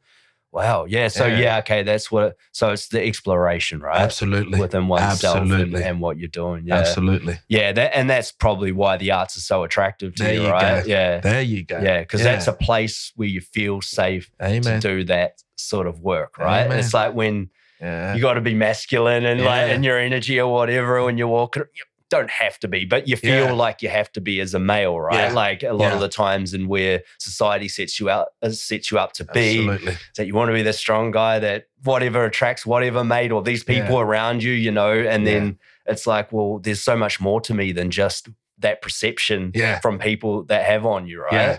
It's a funny thing. I find that I find that with people too. I'm just like, and people judge you, and you're like, you're a player or what, whatever it is. And it's just like, no, I'm actually not. Like, I've got so much more with that. Exactly. That's not actually my fundamental drive at all. Of anything. But it's funny that that's what they say. And it's kind of irritating sometimes. You're like, I'm like, you couldn't be more wrong. Like, maybe I'm still finding a lot of things out about myself, because I'm constantly growing, which I think is the human, it's the human journey, right? And it's just like, you're like, okay, whatever. You're one of them that'll just has to put a label on everything so you understand it better. But you don't really understand probably yourself. That's what you're reflecting on me. Exactly. Yeah, it's just funny when you kind of see those. And that happens all the time, right? Absolutely. It could be a passing comment or it could be a full-on argument or conversation with someone. Yeah. Yeah. And that's why I encourage people to get philosophical about life. One of the biggest mistakes we can make in life that hinders our growth is to put definition on things. Because when you define something, obviously we do it for the sake of our understanding. It brings comfort and safety, when you're able to label. And when you get philosophical, what it does, it takes you beyond your understanding. And a lot of people don't like to be in that arena. For example, if you demonstrate yourself to be some sort of character, it's easier for me to label you. That way you're done. This is who you are, and I will treat you accordingly. It makes it easier for me to become a character, that reflects or, exercises a form of expression to you. But if I was to get philosophical, I'd have to look past your actions, past it, your disturbance and stuff like that. Yeah. And then, so get philosophical about life, man. Yeah. It is, it's a learning thing though, isn't it? Within all that, like the philosophical nature that you learn, like, because you see like you're narrow-minded and got the blinders on, like when you're young, you think, oh, it's just all about whatever that is, like hanging out with your friends and whatever, partying or whatever happens. And you're like, oh man, I just not really getting what I want from this anymore. There it is. What do I want from that? Yeah. And how can I obtain it? Yeah. And what is that I'm thinking of now? And that's the growth, right? Yeah, like, I think in relationships and all things like that, it's just like you get to a point of just, relationships, for example, it's like, the one night stands or whatever, and this and whatever else. And then you're like, I don't feel good about this. Like, I want something more than this, like it's, and it's that constant growth thing. So it just seems like you want to go through, you just want to live life and enjoy it. You want to grow and just keep seeing where you can take this thing, right? Yeah, absolutely. What you can achieve and hopefully you're satisfied along the way, right? And that's important, to take time to feel the satisfaction. It's not always, like, as much as growth is a significant part of life, but when growth takes place and you recognize it, it's important to stop and go, this is nice. Yeah. You know what I mean? Like this moment here. Yeah. It's not about me trying to get out and get known through podcasts. It's about, a mate that's reached out and said, let's have a chat. Yeah, exactly. And we met through these circumstances, Yeah. And then it can grow and be something different organically down the track. There you go. Yeah. It's hard to enjoy the moments. That's what I mean in that mindset when I was originally in it of the go all the time and just keep going. And like people will say things to me, like, something that's happened and like I have fairly good memory, but some stuff I'm just terrible, like I won't remember, like, because I've just moved past it.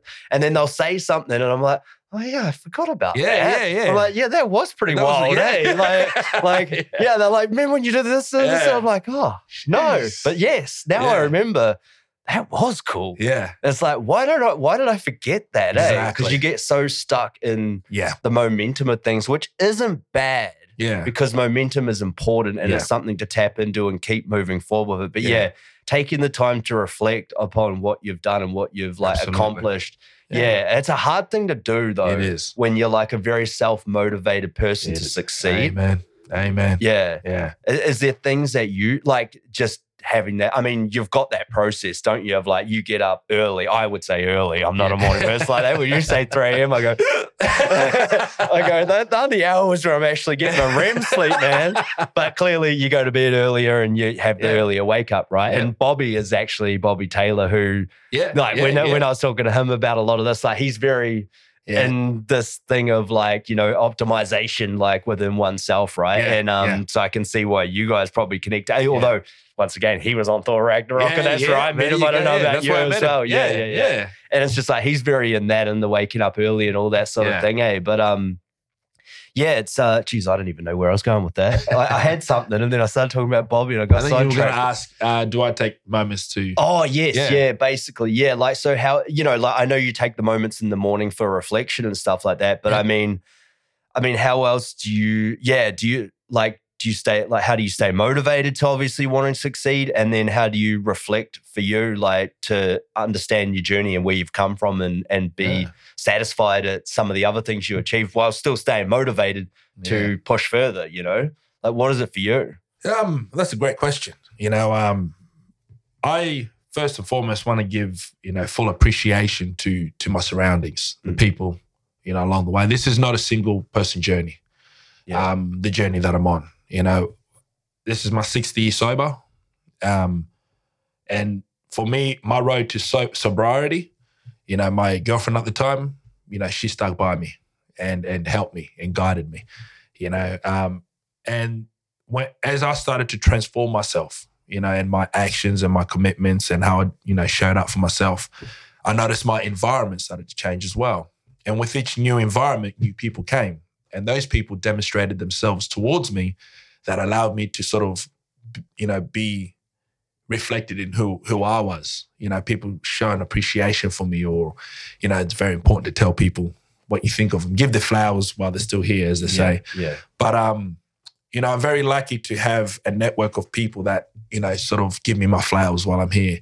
And that's what gives me the motivation, because I feel like now I don't want to let them down as well, because if I make it, we all make it, and I've got that. I'm very big on community, so, so a lot of my motivation, it's selfless, as awesome as it is to get up at 3 a.m. and be motivated. And what I do like to build is a community, and its ambition is that community, and that's why I created that. So that's where most of the motivation comes from. And, we've got some goals that we're working on currently, building a school in Malawi. That's where I'm from, and, things like that. That keeps you going. Yeah. So that's your way of like giving back to absolutely as well. Yeah. Absolutely. Yeah. I feel that giving back to life for what life has given me, you know what I mean? And I think that's the greatest honor. Yeah. If you will. Leaving the world or your environment in a better place than where you came into it. LA. Yeah. You know what I mean? Yeah. So those important things, right? That community, it is huge. Yeah. Because you boost, like you say, when I don't make it, we all make it, it's just, it's so vital, isn't it? Like, and you understand it when you have it. Yeah. Like, it's like, even growing up for me, it's like, like you rag on each other as your friends and stuff like that, which is great in its own right. It helps you to be, I would say, quick-witted and things like that with the comebacks, you know, and just like you're terrible to each other. But it's like, how many times you like get praise out of that? Like, not really, but you know, like the people got love for you, you know, in a weird way of showing it, obviously. Yeah. But that's the thing, like I didn't know the praise from people, you know, like how that can be great. I mean, geez, it could have like be why I gravitated towards this on other avenues as well, is when you got into this industry and people start like telling you you're doing a good job, or like you were great in that, or you did like cool this and I love what you're doing with that, or what you're like, man, I've never heard this kind of praise before. Like really, how do you take it? See, it's weird. Right. I never used to be good with compliments. I'd get embarrassed, man. I'd be like, you know, I'll reflect a compliment back. You know how that's the easy one to do, rather than sit in it. Which I still think is great and important to do. And I know the people that give the compliments probably aren't searching for that, but it's like, you know, give props where props are due. Absolutely. You know, and but it's just so like. It's so important. Like I that's what one of the things that I really love about the industry and that keeps you there is that that there is that to and fro of the praise within one and building each other up rather than tearing them down, because you know there's a very competitive industry as well, and you're competing often with your friends and other people that you've met for these roles, and that's life-changing for you to get them. So you want them, but it's like, it's a weird thing, right? And it's just like, but you're happy for your friends or people that you know when you get like, God damn it, I wanted that. But man, I'm if it could have been anyone else, that's awesome that it's you. Yeah, because dude, that's great. And that's awesome. And I love that you got, you know, once you come out of the want of the whole thing and the desire. But yeah, that praise, because you don't get it all the time, right? I don't know, was it there a lot in the footy circles? Like, because I know, like, you know, the good some of them are very ego driven, right? And you got to be sometimes to succeed in those highly competitive environments. And I did a whole host of sports growing up as well, so I know what it, you know.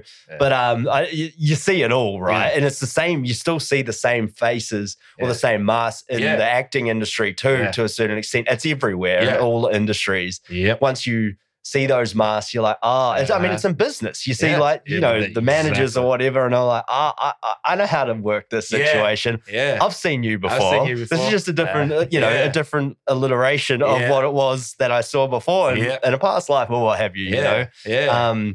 It's an interesting thing, but it's definitely like it's such an awesome part of this industry. But there's also people that are very conniving behind your back though as well. And so it's like, did you find that a lot in the sports industry then? Like, well, I mean, and you're right. The sports industry, there is a high level of ego drive that you got to have. You know what I mean? And there's not enough pats on the back. The only time you get pats on the back and the round of applause is when you're performing, when you succeed, you know. But no one's there to man, you know, hang in there. How's your diet? You know, can we help? You know, it's just it's nah. So that's why you tend to find when people climb the chain and then the lights go out, it's game over. You know, and that's where that loss of identity comes, because there wasn't much feedback on the way up, and it's dark on the way down. You know, so it is a thing. And that's where those bad, you know, like you see these guys that used to be like just hypothetical NRL star, and then all of a sudden they're caught up in these drug rings, and you're like, what? Like, how did that even? I mean, he was beloved, but you just don't know what's going on in the background, like anyway, like the light, like what they're walking. You know, you don't know what they're walking through on a day-to-day thing. All you're seeing is that guy that gets the ball, that runs hard, and goes through the line and scores a try. Like, that's on the money. Everyone's on a hard path. Like, it's like, it may seem easy from the outside looking in, but you have no idea, you know, what someone's going through. I mean, have you found that at all through like maybe someone that's come to you for the mindset coaching, or even just friends that have just been, you know, dark place more than just wanting to grow, like, and that you've had to help? That must be a really tricky one. It is. You know, if I go back a couple of steps, I started off as a personal trainer, and I found that I was doing more therapy than PTing. So I went and started doing some mini courses. Part of it, right? You know, no one told me that until it started getting heavier and heavier, and my client base started climbing because of that.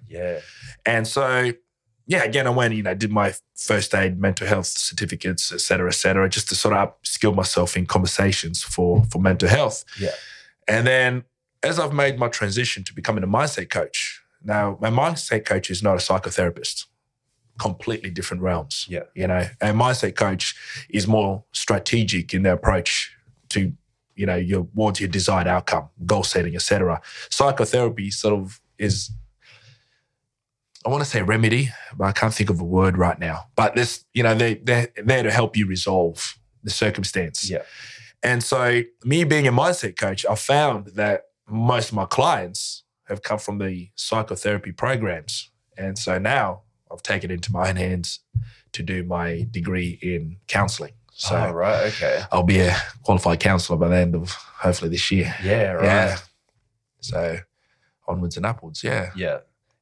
I can see how people would gravitate towards you through like a lot of that early on as well. Yeah. Like, if you go to the conversation, like, oh, I like this guy, I'm going to come back, I'll train with him again. You know? And yeah. some people probably, you know, might not even like, they hate the training part because it's so grueling. I found that. I can see that, man. I can definitely see it. And it is very interesting. Yeah. Cause I wonder sometimes, and I'm like, not to knock the profession. I mean, I love training and all the rest of it, but like I haven't really, like I had a trainer for like a very brief period. They would set up when I first started sort of training in the gym over here. And then I was like, okay, yeah, I kind of got that. I'm a bit of a tight ass too. So I was like forking that money out. I'm like, I don't know how people are doing this because I don't need the motivation to be here. Yeah. I'm already good at self-motivating myself and getting after it. You know, like that's half of what you see a personal trainer is for these people as well that do pay for it. And I'm not mocking anyone. I think it's fantastic that anyone's getting after it because once I started training in the gym, I'm like, oh, this is like a way of life now. Like I just see the clarity that I'm getting mentally is probably,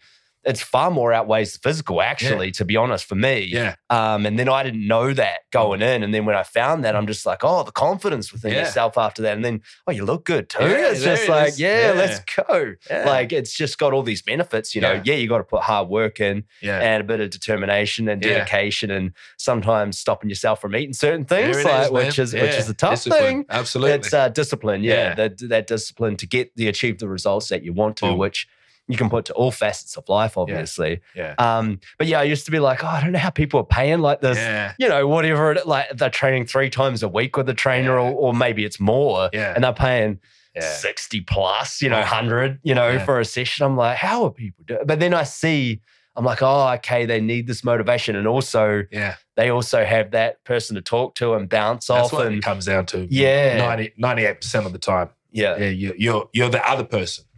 You know, one thing I learned early in the industry is a lot of people have a great fear of walking into gyms. It's overwhelming. It can be intimidating. It's very intimidating, you know, and I tend, when you're in the industry long enough, you forget that. And so that's one. 2, you know, people just got high levels of insecurity, you know. Yeah. And 3, obviously, it's lack of knowledge, you know, and that's one thing I pride myself on as a PT is I tell my clients, you're not with me forever.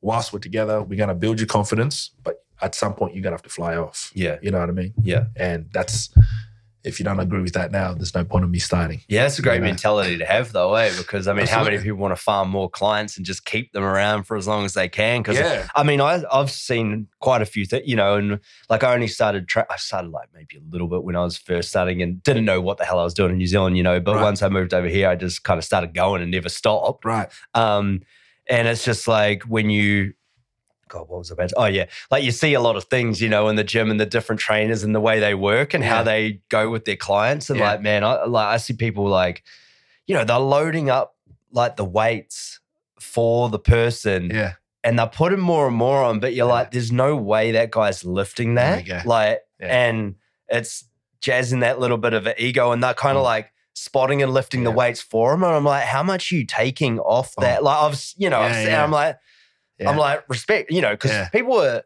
sometimes unassumingly very strong too. Like, and, you know, you can see a little fit and the dude's like lifting way more than you. You're like, I got to do something different here. This is embarrassing. Or go and train over there. Like, it's just, people are strong. They're just deceptively strong, like sometimes in the legs or up, whatever it is, you know.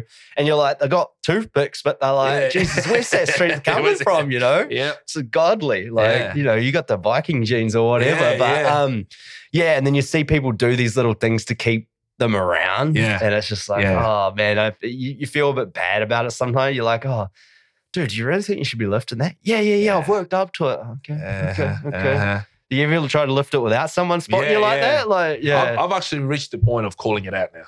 Yeah. Again, it's that, integrity. Integrity is something that I'm building up within myself. You know, the integration between your word and your actions and vice versa. And if I see injustice, I have to speak out. Even if it's deemed as disrespectful. So a perfect example. 2 weeks ago, I was flying out to Sydney to go watch my beloved Bulldogs play and get flogged. But bro, we killed you last week. Sorry,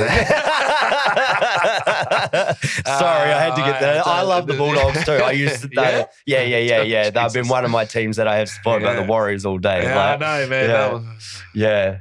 Wow. They're having it tough. A little bit for the last few seasons. Although there's a promise in there. There's talent in there. I've been hearing that since 2002. Dude, try being a Warriors supporter. Try being a Warriors supporter, man.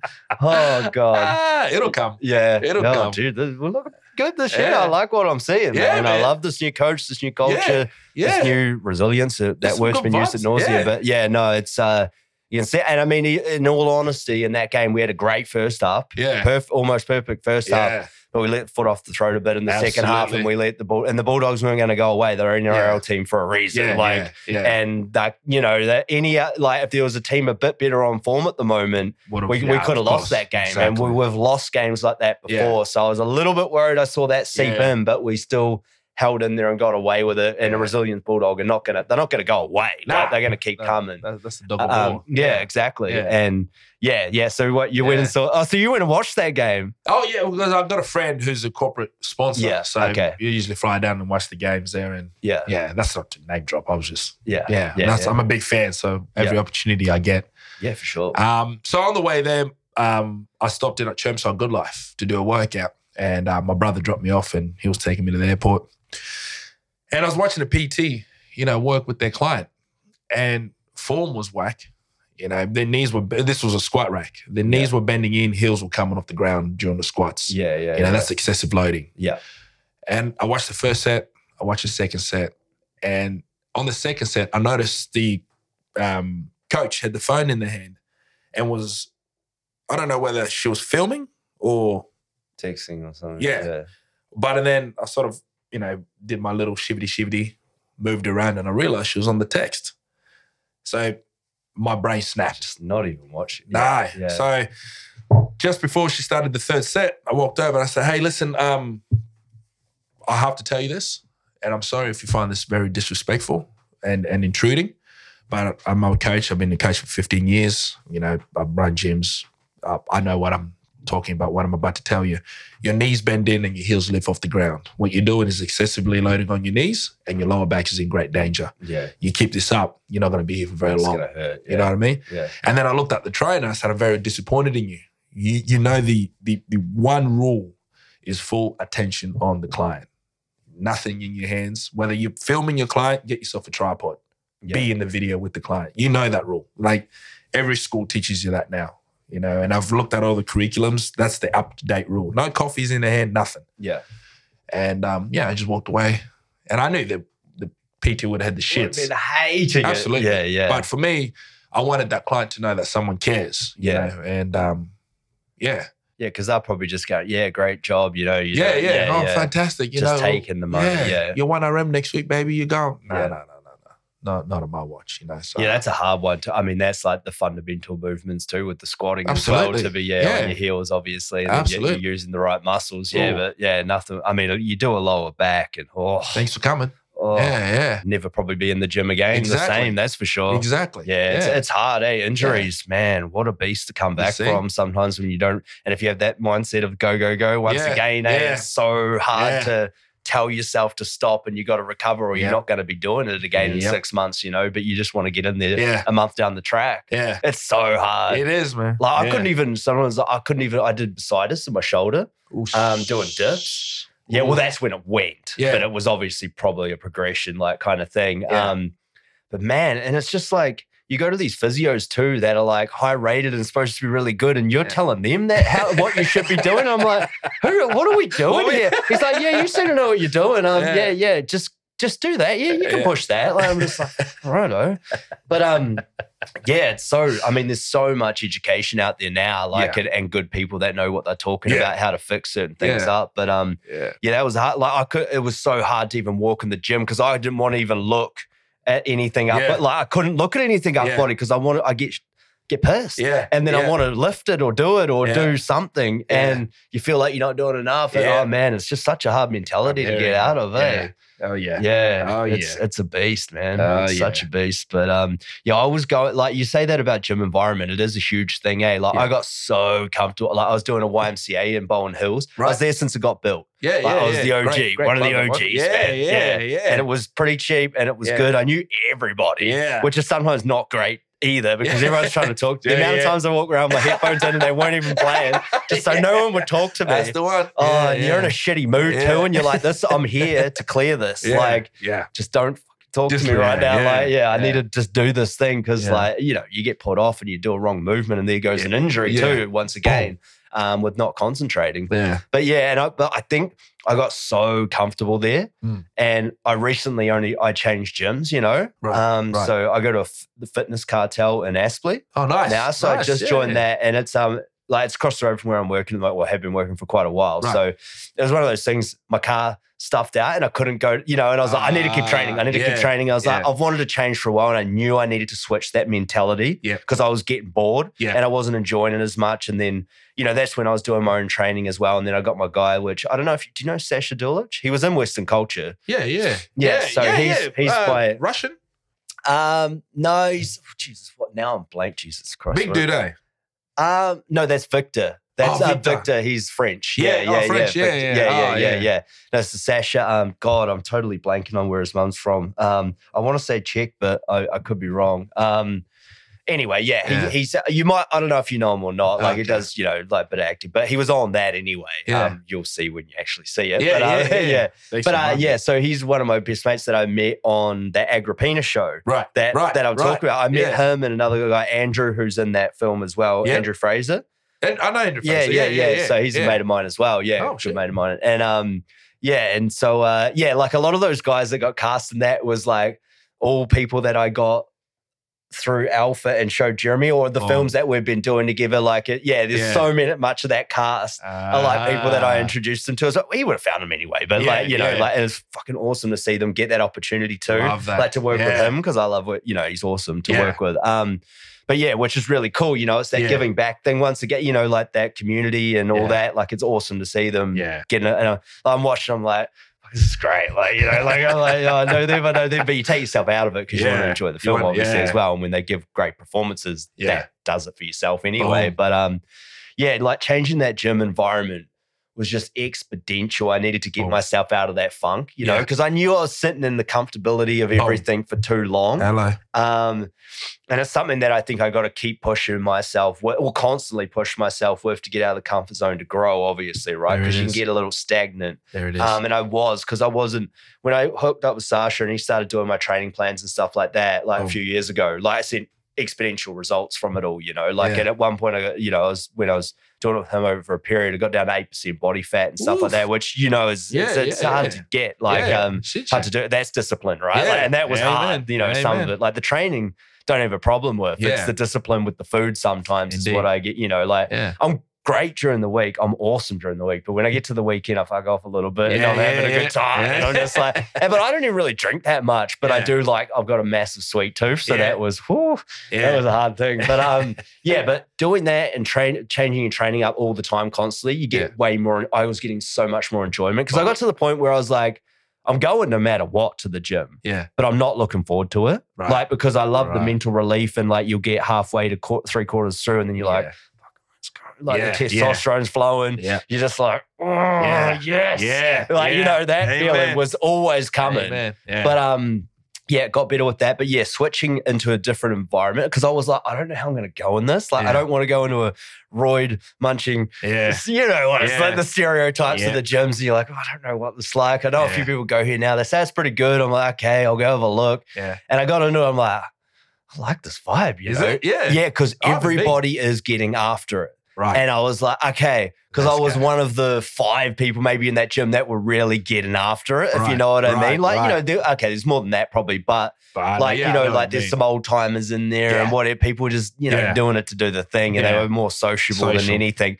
Whereas I got in there just straight, everyone's in and I'm just in there. Yeah. And just, everyone getting after it. And I was like, man, that effect that it had on me, I'm pushing 25% harder now. Boom. Just in that environment, man, Boom. it was a huge Boom. thing, eh? There it And is. sure, there's a little more talent around. Yeah. That's a lot better to look at, Yeah, I will say yeah. that helped. I'm a red-blooded man. You cannot take this away from me.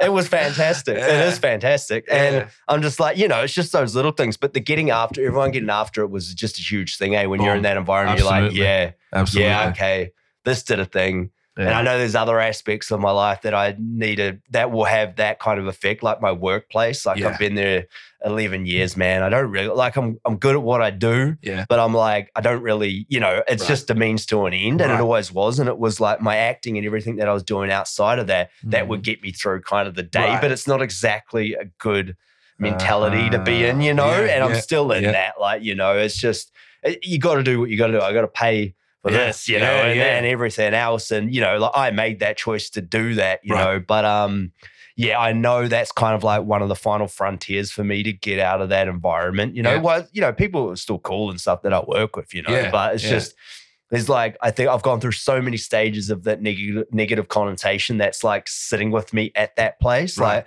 got to a point where I was pulling in uniform on going, I fucking hate this. Ooh. It's such I'm a hearing bad, but it was also a lot of negative things that were going on in my life that I maybe was seeping into that Okay. as well and pushing Okay. it into that. Okay. But a lot of things, it's just like, I think the fundamental one though is like, I know I am meant for so much more than this. Hello. And it's hard to sit with that and like have this tied to my identity that I'm like, I don't really want to say, because I know I'm better than this and Right. I'm meant for more than this, but I got to do this to do that, Right. and Right. it's just, I think that's fundamentally the number one thing that gets me Right. is that I know I can do so much more than Right. what I'm doing right now. Right. And unfortunately, this is where I'm making the money and that I can do. And, Right. but I don't know at what point I just got to go, because I think I'm holding myself back as well from achieving greatness, if you know Yeah. what I mean, because of that as well. So it's Right. like at some point I got to take the plunge. It's been this, I'm on the tip of the diving board, right? I'm hearing you. And I'm on the high board Yeah. and I'm like, this is great. The crowd around. I'm Yeah. gonna hit a 10 when I get in that water. Yeah. But I got to get my bounce right and I Boom. got to synchronize this thing to get, to make that happen and win Boom. the gold medal or whatever, it is. It's Boom. just, and you're stuck on that edge of that diving board ready to jump off, but it's like, you're not, like you're glued to it, Right. it's just, and it's like, it's hard because it's like the fabric of society that's been set out for us of like this constant thing of like, do these jobs. Like we're all indoctrinated to do these jobs, Right. to keep the world running and the people up there Yeah. keep getting the money, and, Right. and they're the ones that are getting fruitful for all the hard labor that we're nourishing, Right. Right. And it's just like, okay, well, but they were smart enough to get themselves in a position to live those lives, Yeah. whether they're happy or not, that's another thing in itself. Yeah. But Yeah. it's just, you got to oil the cogs, Right. for the cogs to move and to Correct. and Correct. to move in the right way. But it's like, it's just finding a way. I mean, everybody, preaching to the choir, like everybody goes through these things and most people Absolutely. are living it, right? It's Yeah. just, that part I'm trying to figure out. Right. Like I haven't figured, I'm trying to, I think I know, Yeah. I know what I need to do, Right. but it's like how to find that thing to make the money to still, Just still. or obviously what the ultimate goal would be, like this and everything else taken off and one thing taken off. I've always said it's like the domino effect. You just got to get all the dominoes in place. Yep. Because for the one thing, you don't know what it's going to be. Yeah. But that one thing that falls, and then as long as you're, you're going to be successful and you're Yeah. going to propel yourself off the opportunities Boom. that you get. Boom. And I'm a firm believer in that. And I think that's a Absolutely. smart way of thinking of it. But Absolutely. it's just, it's like I haven't quite figured out exactly how to make the money out of the things that you love, which is obviously the ultimate goal in all this, and helping people and giving back in your own right, and bringing on the next generation of people, using your knowledge and that's why you get guys like yourself, ladies on, everyone that are inspirational people that are on a great journey. And I feel like that's the stories that need to be heard when you're at that point of building your career. You haven't, maybe you're not like, some of the people, are doing great things, but it's like, they haven't punched through the ceiling yet and blowing up, but you can see what you're seeing in these people like the Jessica Green, like yourself. And I'm keeping an eye on these people for years. So I know they're going to kill it. They're going to, they're killing it,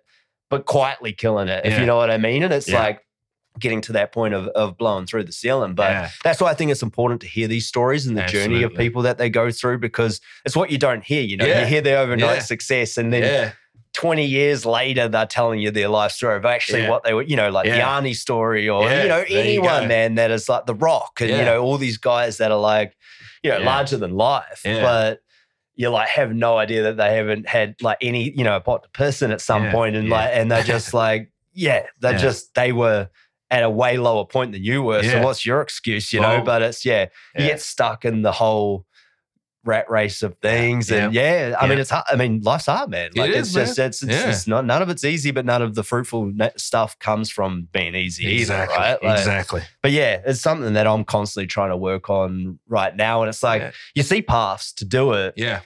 But then it's taking that plunge, I guess, too, or that's the tricky thing. I like what you said earlier, which is actually spot on, because there's a lot of people that can relate to what you've just said. Yeah. You can see the path.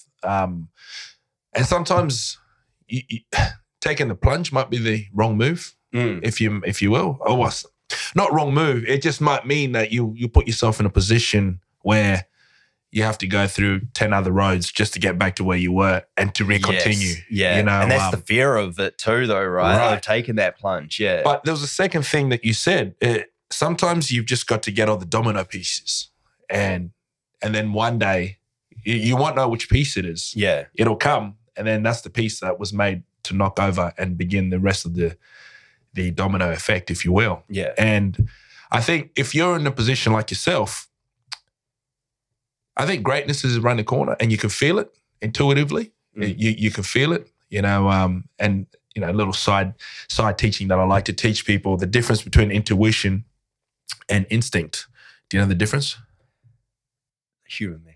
Intuition and instinct, yeah. So instinct is something that's... Well, because they are very close. They're very close. I'm like, I do, but maybe I don't, because they are very close, like they're brother and sisters, really. Absolutely. Absolutely. Yeah. Well, to be instinct, I was actually listening to a motivational speaker. He was saying, a lion can be locked up in a cage for 20 years, and the reason the circus people lock up that lion in the cage because they know instinctively that lion knows he doesn't belong in the cage. You know what I mean? So no matter how many circus shows he's done, he has to go back in the cage because at any given moment instinct is going to tell him, wow, wait a minute, I can actually tear everything around here up. All right. So instinct is that inner knowledge that you actually belong somewhere to be doing something else. Yeah. Right? Intuition is to be in tune. So in alignment with what's going on in the universe, if you will, if you want to get spiritual with that talk. Yeah. So when you say something like, I know I'm supposed to be doing something great, that's your intuition talking. You're about to be in tune. You know what I mean? Instinct will get you out of the situation that you're in. In tune will give you that feeling of knowing that you're supposed to be more. Yeah. And once those two start to align, you'll know the decision to make. You will know with clarity, okay, I've got to walk away from this job right now. And that's the clarity thing though too, right? Absolutely. It's like being present and doing all the other things because like, let's face it, like people got vices, right? Everyone's got something. Absolutely. And that can kind of numb your sense of reality and understanding of the situations though too. Absolutely. Like the thing that you love could be the detrimental thing that's like stopping you from achieving greatness, too. Absolutely. Which is a thing to figure out with time and maturity, Yep. But I know what you're saying. And it's like, because you get these opportunities, right? Like, and maybe it's to, I'll just use the acting as example of like, oh, they want you for this. And it's like, okay, I've done years of extra work. Yeah, I want to get on that production. Yeah. Yeah, I want to be down there with the boys or, the girls and whatever else. And and I know it's going to be a great environment, but I'm like, do because you know what it's like when you get on the background and you're like, I know I'm a star player, Boom. but I'm sitting on the bench here, Boom. like just setting it for you guys to do the best work. I mean, it's part of it and being humble for it, but there's there's a point where, and this is what I was sort of saying before, of like where you go your self-worth of like, should I keep doing this to myself? Because it's all about mindset, obviously, and what you're down there to do. And you're getting paid to do a thing that you love. Yeah, you're not the main character. Yeah. And the spotlight's not on you, but you're still, you got a job to do and you love doing it. And kind of once you're there, you're like, yeah, this is great. I mean, what was I even thinking of turning this down? But so you get those opportunities and it's a really hard thing. And as you would know, at least, it's hard when you don't have a flexible job, right? And like, you're like, oh, they want you for this and this date, it might be a week of work, but it's like 3 days here, 2 here, and 1 down there or whatever. Yeah. And you're like, how am I going to even explain this? Like just to try and get it off. And then my boss an asshole. And it's like, and he makes it so difficult. Yeah. I might as well just call in sick, because this whole conversation never goes well.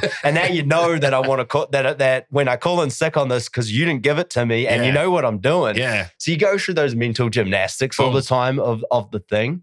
But I got better at going, like, I think where you see the instinct and intuition, you're like, nah, I feel like this one is a good one to be on. Boom. Because you turn down some. Boom. You do. Boom. And you're like, okay, is it worth this like headache of this thing and then it making my life difficult for like the next 4 weeks or whatever at work just to go do these few days that I really do want to go do. Yeah. But it like creates so much stress and anxiety within yourself. And then that doesn't in turn feed everything else that you're trying to do. You start to get in tune with yourself and like the scenario and the situation, the universe, right? There you go. Yeah. It's a thing. It's a thing to make those decisions. Yeah. And you can panic though too. Like if you're not quite in the right headspace and you get that up, you're like, oh no, like I don't know what to do. And I'll start melting, at the decision. You're just like, hold on, just wait. Yeah. What's the fundamentals of this? Hello. Hey, do you want to do this thing? Right. Is this a project worth doing? Right. And like, is it worth going and talk to him and getting the headache? Or do you just go, you know what? I'm just rolling the dice on this one. I'm calling in sick for that day because I need to go down. I know I need to be on this. So it's making those decisions, isn't it? But it's a bigger one I think now I know what you're saying. It's like, you're like, oh, do I chuck in this job now? Because that's what you hear of these success stories, right? Yeah. People just chuck it in, throw it in.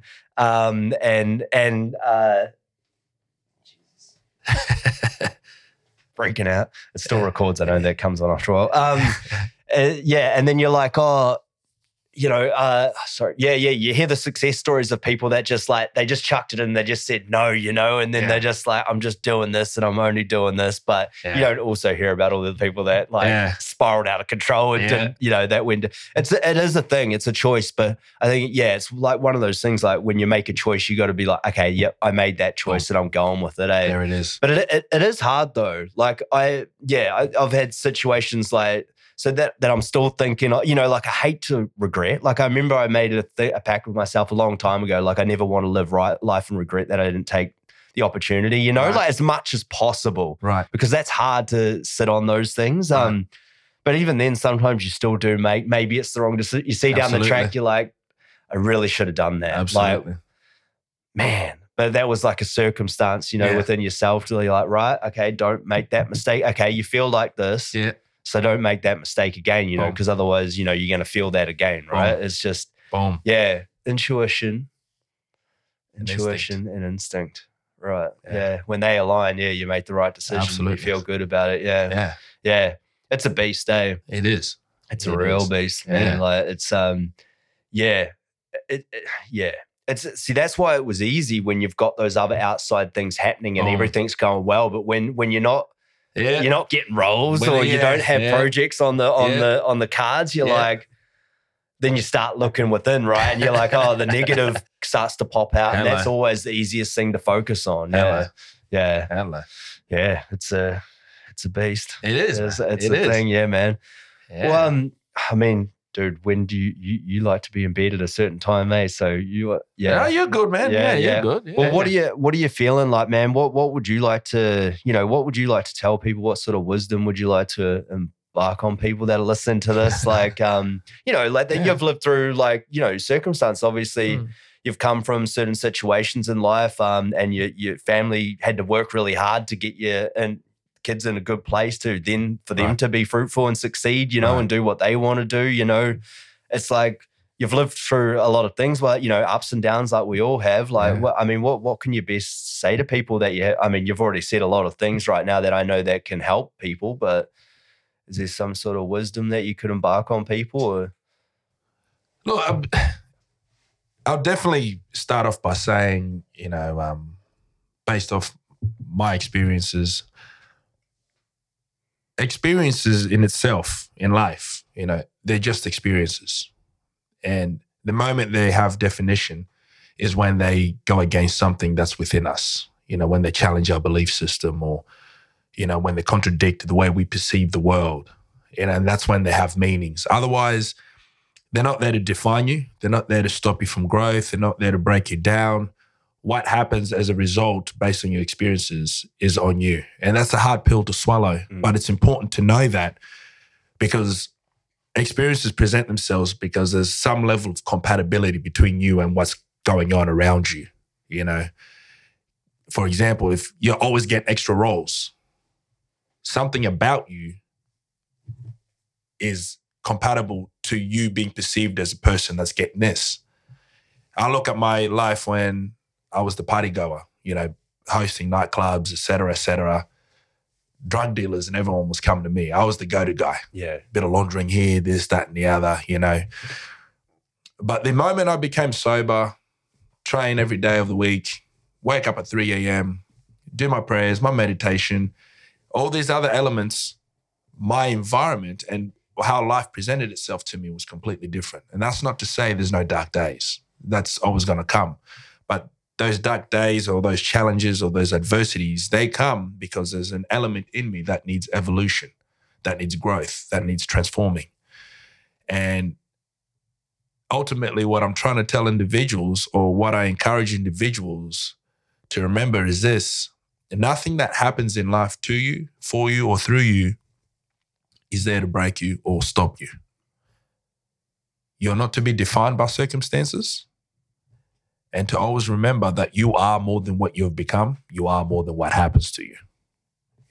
And if you can remember that, then you just keep turning up. Show up for yourself first and let the rest take care of itself. Yeah. Yeah. That's it. Yeah. That's beautiful. Yeah. I love that. There you go. We could end on that one. Yeah. That's a brilliant positive note to end on. Yeah. All right. Yeah. But thanks a lot for coming on, Most brother, and welcome, sharing bro. your journey with us. I appreciate you, man. I appreciate you. Yeah, you too, man. It's been great to chat to you, bro. I mean, I could keep going for hours, but Gideon needs his bedtime. Indeed. So does Dan as well, I'm not going to lie.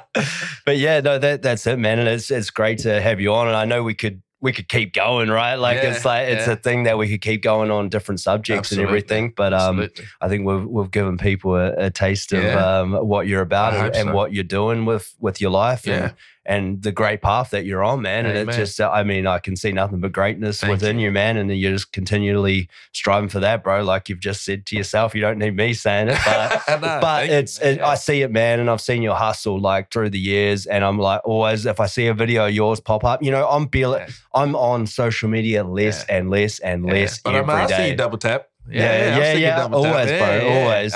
But I'll watch it, and it's very real. Like it doesn't even matter who it is. It's very rarely I'll watch a video and actually watch the whole thing or read the spiel that you have about it. Yeah. Because I know what I'm going to get from it. Well, sometimes I don't, but I know it's going to be positive in some way to look at it, and that's why I love the hustle and what you're doing. It's really inspiring, really motivational. Thank you, man. And man, I just want you to keep doing it, bro. I'm in your corner, bro, and I'll always be the cheerleader, bro, for you. Thank you for my flowers, man. Thank you. That's it, brother. Man, thanks a lot for coming on. I really appreciate you taking your time out, man. I know you're a busy guy, so but everyone can hear what you're about, and they can follow the links and everything. Follow this guy on social media because he's the one. And you're the truth, bro. So just keep going, man. Thank you, brother. Yeah, thanks a lot. Legend. Righto, guys. That's us. We're out.